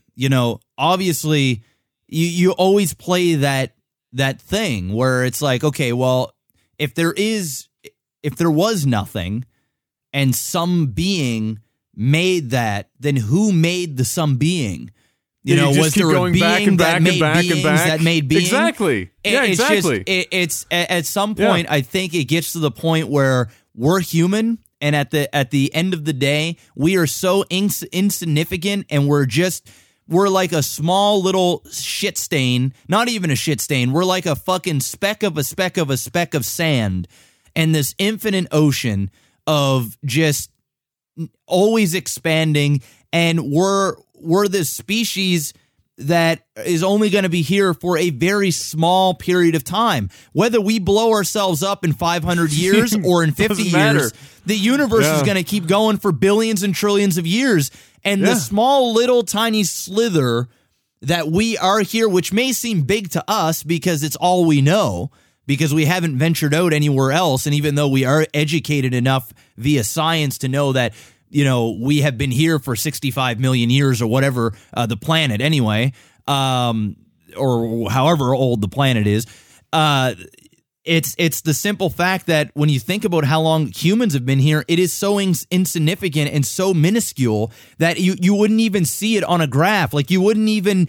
It's almost like we don't exist. It no matter, even if we as a species we live for 50 million years, it's nothing. Literally fuck all.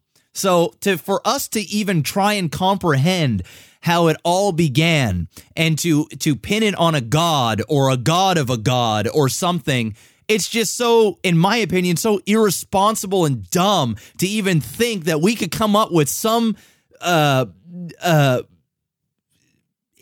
try and make sense of it in any way, whether it's through science, whether it's through a belief, anything, to think that we could come up with, we can make theories and we can have fun and do all that stuff. and it's great for our imagination, and it's awesome. Like, I get bubbly when I think about it, but at the same time, it's like, we're fucking dumb. Like, we don't, literally, we can't even begin to comprehend. I'm having a hard time even describing how we can't even comprehend. Yeah. That's why I used the creator example, right? Is because everything that we can observe in our universe is in 3 dimensions. It's how we see things, and it's how we understand things, and we can describe things mathematically and so on in multiple more dimensions than that, and we can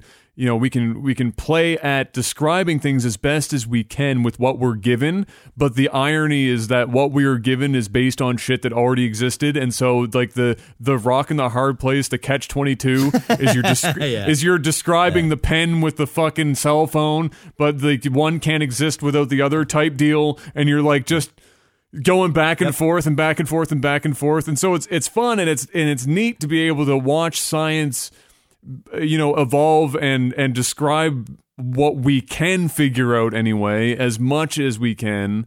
But ultimately, science can only take us so far. As something I've always said, is science literally has an endpoint. There is actually an endpoint to science. You can definitively know everything. The odds of us getting there, pretty much zero. But technically speaking, in my opinion, because of how humans are within the universe, how we occupy the space and how we observe it and how we are capable of observing it and working within it, there's a finite amount of information we can glean from that and actually make sense of because of how we are. So it's fun to watch us approach that maximum, which we're not even remotely fucking close to. But it's weird sometimes to think about the fact that there is a ceiling that you'll never be able to break through. Like, you can't get beyond that point. Some people might disagree with me, but whatever. Science is a descriptive language, and it describes things that we can actually comprehend. See. That we can see, and even some things that we can't see, but the only reason that we can see the things that we can't see is because the things that we can see interact with the things that we can't see. So we know cause and effect. If something's happening over here and we can't see something, then we can assume through science what is making this move this way or whatever, because we know the science of the thing that we can see. So on and so forth. I got a question for you. I got a technical alpha question. Even though I'm not a Patreon supporter, I'm going to cheat a little bit. Hit me. Adam, Okay. I got a question. It is the question that many people out there, feel as though they know the answer to, but others will go ahead and say, no, moron, that is not correct. Okay. All right. Now, this is the $1 million question, Adam, and I need a straight answer from you. Okay. Right. My body's ready. Is the Earth flat?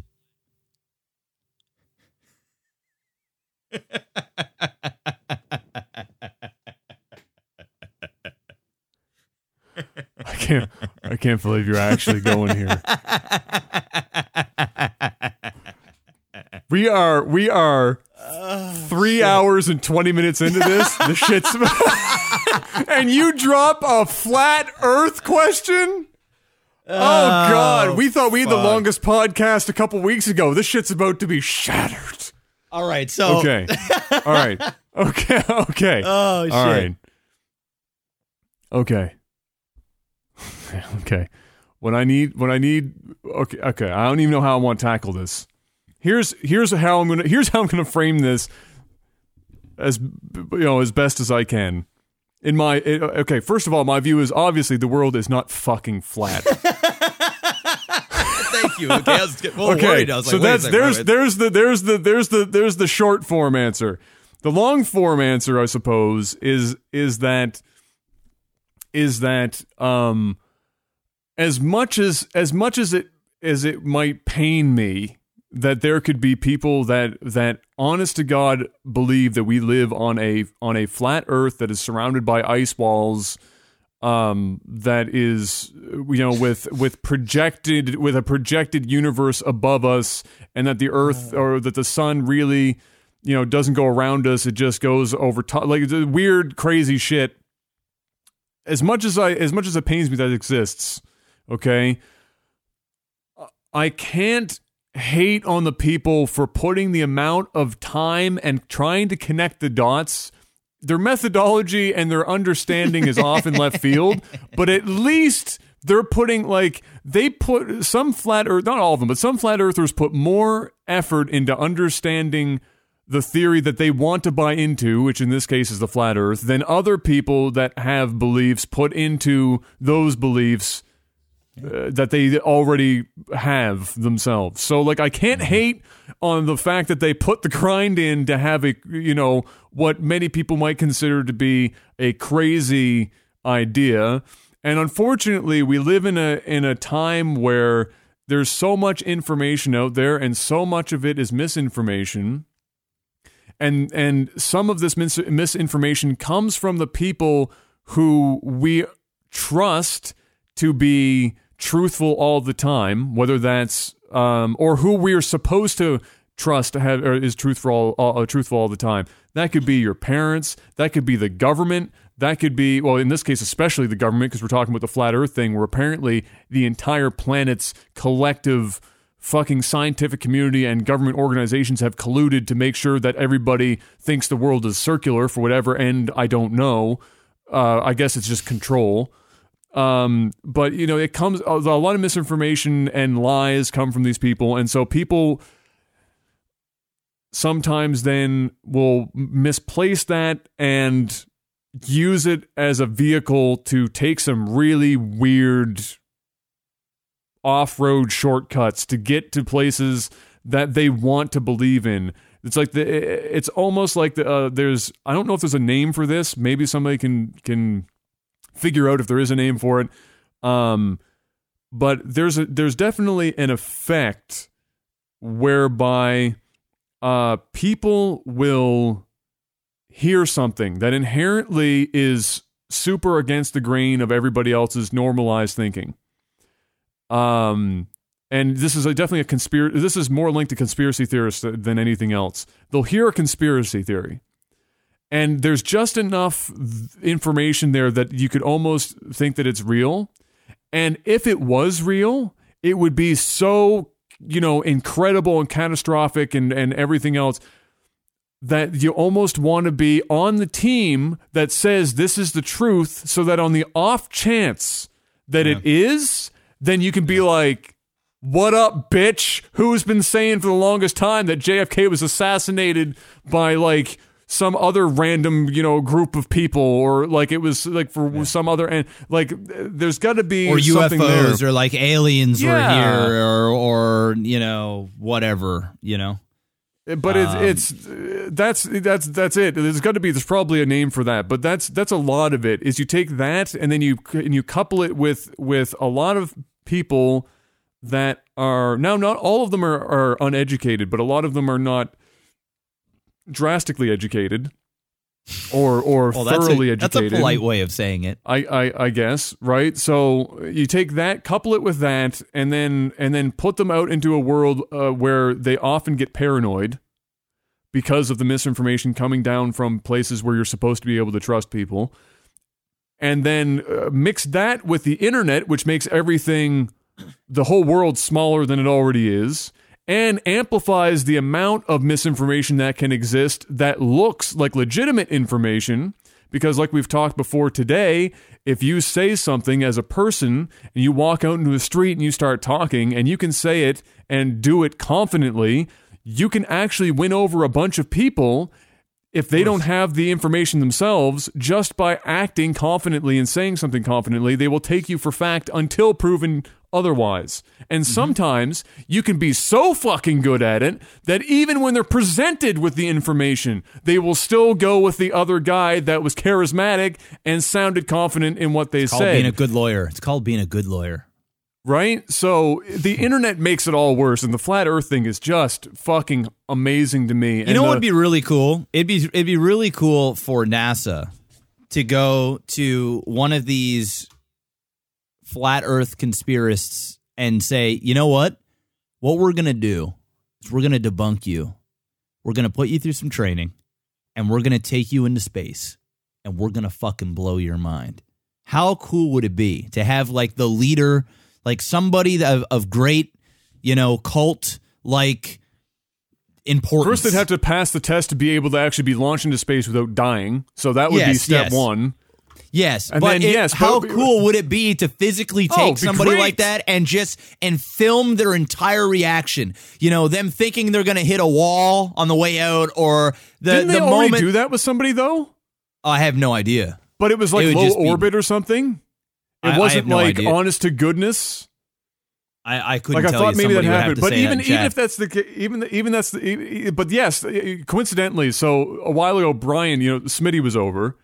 And after a stream, this is when we were playing Final Fantasy 13 too. We got caught up in the flat Earth thing. We were watching all these videos. And it was fucking crazy. It's absolutely crazy, right? But Brian was like, "Why don't we just get some rich bastard to send one of these motherfuckers into orbit, and they can see it themselves, right?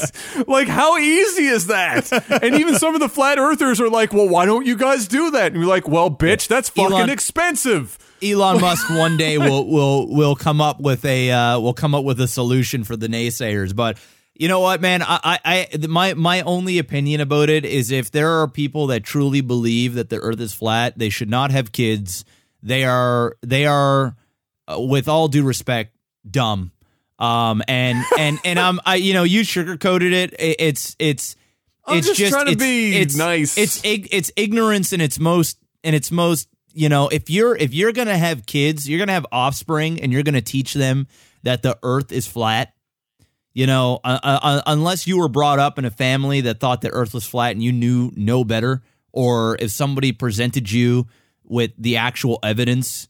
I mean, you can like physically fucking see the shape of the Earth. I could go outside and I can like look at the Earth, and you can kind of see, like even still, you can still even kind of see the fucking globe shape. If you go to the prairies here in Canada, all right, where it's just flat forever, where the joke is your dog ran away and it took 3 days, okay? Because you can see your dog running away for 3 days because that's how fucking flat it is out there in the prairies, all right?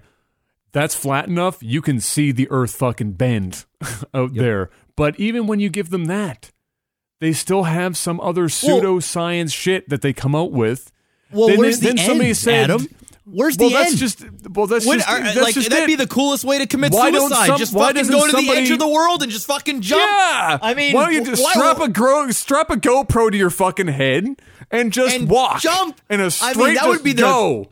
Nobody's going to Niagara Falls anymore to watch the fucking falls. Let's go to the edge of the Earth and fucking can you imagine the view there? Holy shit! I feel like if I was like 90 years old and about to kick it, I'd be like, you know what? Just throw me off the fucking bitch. I want to go and go places. Like why is there no pictures of the edge of the Earth? I don't get it. Like that shit would be dope as fuck. If there was an ice wall, that for whatever reason was there, I don't know why it was there, but there was an ice, I'd be fucking mind blown. I want to know about that shit. Why hasn't somebody just done it? Well, Adam, it's in Game of Thrones. Fuck, there's the ice wall. Yeah, exactly. They climbed that shit. I want one in real life. I figured that out. Goodness. But I think my favorite thing that I heard from that was, or from this whole thing was, when Felix got sent up, the guy who did the Red Bull jump from he was like the edge of so far up, right? Yeah, if he went any higher, it was like if you went any higher, you'd be floating off into space because you'd be outside of the fucking gravitational pull of the fucking Earth. So so he falls into this thing, he breaks the sound barrier and all this shit, and he's high enough up. And I remember watching this live on my phone in the car. I pulled off into a Costco parking lot so I could watch the shit. And I'm watching this, and I'm looking, and he's at the edge of this thing. The first thought that came to my mind is, this guy's dead as fuck. He's absolutely dead. 110%. This guy's dead for sure. And he's looking, the second thought I had was, why would you ever fucking do this to yourself? Because Red Bull and a lot of money. He's standing at the edge of this capsule, and he's looking down, and the Earth is there. It's this big blue-ass fucking ball. And you know, they were over top of, I can't remember where they were in the States, but it was just this big landmass, this brown landmass below them and shit. But you can see the fucking Earth bend. You show this video, and they'll say, "Well, that's because they used a fisheye lens." And at that point, you go fuck yourself. That's it. We're done. If you are going to say something as asinine as we are using a fisheye lens while somebody hurdles themselves out from that fucking height for no other purpose, then where are we going to go in this conversation? Like, what is it going to take? Maybe we should put them on the first ship to Mars. Pick one of them at random. Fuck it. You're going to Mars. Send them off. And when they turn around and they see that little blue fucking ball go smaller and smaller, if they turn around to the captain and say, "Man, it looks so flat from here," kill them. Make sure their genes can't go any further, because that's it. This is a fucking show. Yeah, dude, it's funny because you've got the professional basketball player going on and talking in front of millions of people, like, "Yo, the Earth worst is flat." thing about that is there's a bunch of kids listening to that shit, right? Yeah.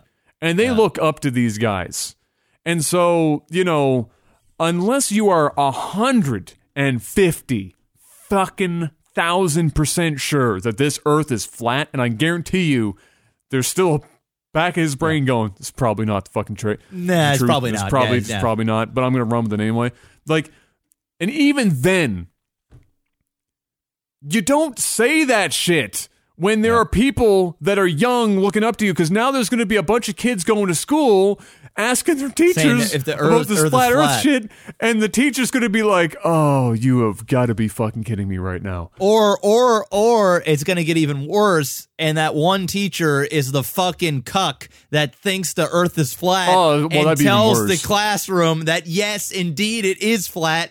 Don't let you see this little flat globe. You know that flat poster that used to be on like every back of fucking geography of the flat Earth? Be like, "Yeah, that's actually the Earth." And, you know, they just fuck everything up. So, yeah. It kills me. It so there you fucking have kills it. me softly. There you have it. I had to throw that out there since we were on the topic of space, and I was just like, man, it's just some of the dumbest shit ever. Flat Earth. It just blows my mind. But it plays to so much shit. Like, hey, you know what we should do? You know what we should do? All right, for a future cast.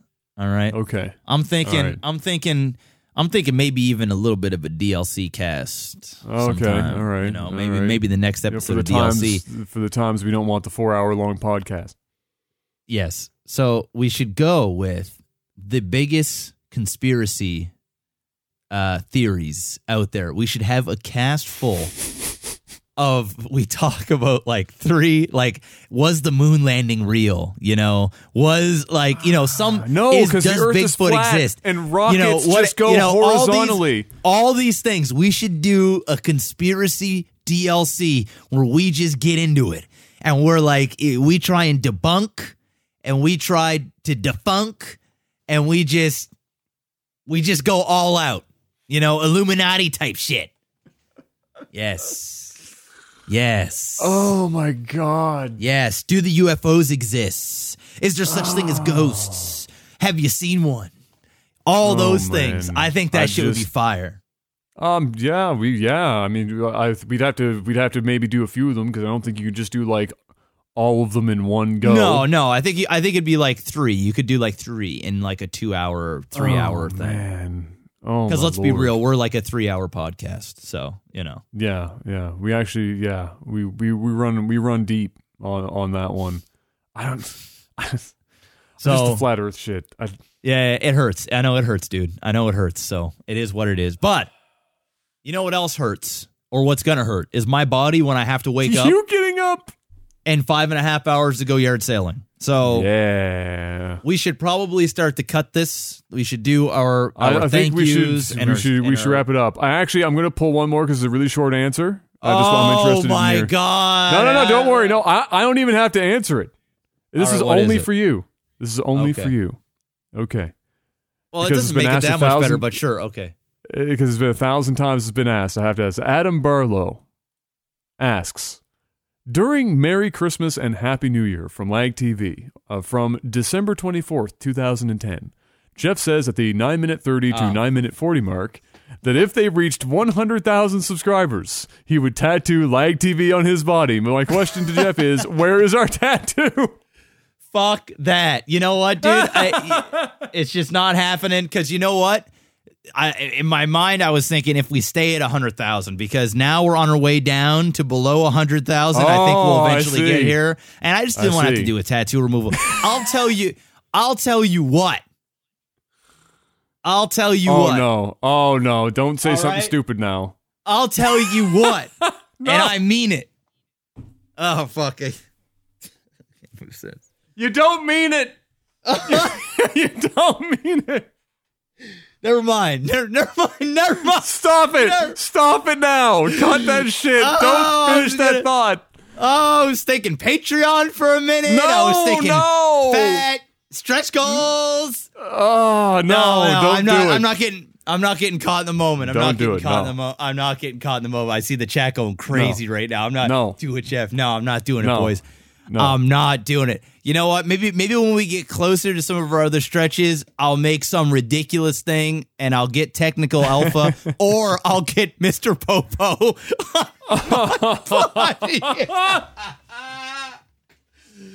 Oh, shit. Oh, well, ladies and gentlemen, this has been such a roller coaster of where else can you listen to two guys talk about streaming and then fucking spin that into flat earth theory? Really. I hope that was entertaining for everybody that made it this far into the podcast. Yeah, it was a little different. We were just kind of talking about streaming. It was just chill. Yeah, we had no subjects. You know, Panic was out of town. I was like, Adam's like, what do you want to talk about? I was like, you know what, dude? Let's just fucking turn it on, talk about streaming, YouTube. Sure. Just shoot the shit. It's just been chill. It's been chill. So hopefully you guys enjoyed it. But yeah, hopefully that was enjoyable for everybody who listened in and watched this evening. We're gonna wrap it up there because Jeff has to get up early and I have to get up relatively early tomorrow as well. I've got a big day ahead, and I still have to edit this podcast because I won't be here all day tomorrow. So I've actually got to get a move on. Where are you going? I've got to go. Dad's out of town. I've got to mow the lawn while he's gone because it's gonna rain for like 5 more days. And then it's my grandmother's 94th birthday. Oh, my goodness. Jeez. 94th birthday. So the family's going over to celebrate her 94th. She's been heart failure for 2 years now, and she's had like bronchitis and all this other shit. Refuses to die. Literally refuses. Like, she wakes up in the beginning of the day and says, fuck it, I'm going another one. And that's just every single day. Not today. Not today. So 94 for Novanan. So we're gonna do that. So I'll be out. So I'm gonna edit this podcast and get it ready to go, and then go from there. You're gonna get up and go try and find the next bundle of awesome. I got to get us games for our damn fucking retro verses. I know you got to up that stack and some controllers that work. Yes. That's like priority number 1. Like, do you have any of them controllers? I'll find some. All right, ladies and gentlemen, I'm going to, of course, read the names off here as we do every week. But before that, thank you again for listening. We'll be back next Friday, same place and everything else as usual. Keep those ratings coming. Head on over to Patreon so that you can get in on some of these sweet action that we've got for you and help us get to these stretch goals to produce even more content for you. And yeah, let's head on over to the Patreon producers. As always, gonna start with Beastall, who is at $1,000 right now. Damn, $1,000. Unbelievable. So Beastall, huge props. Mr. Miyagi not fucking around either at $250, and That's neither serious. are the rest of these guys, to be completely honest with you. At the $100, we've got Postal Panda, Draco, Adam B, Toto Steel, Naily, J.A., Derek P, Jonathan A, Fricy, and Ice Wolfie, all hitting it hard. Thank you so much to those guys and all of our Patreon people, because you are making this thing tick, and tick well it is indeed. But until next week, ladies and gentlemen, this has been Technical Alpha. I believe the third guy, #third guy, will be back next week, so we'll be back to our regularly scheduled programming, where we will be up for episode 10. It's number 10. Yes, we might have to think of something big for that. I don't know what that will be, but we have to come up with something special for number 10. as we've made it this far. So you can look forward to that. Same bat time, same bat channel. And until then, have yourself a good weekend. Enjoy it. Have a good week as well. And peace.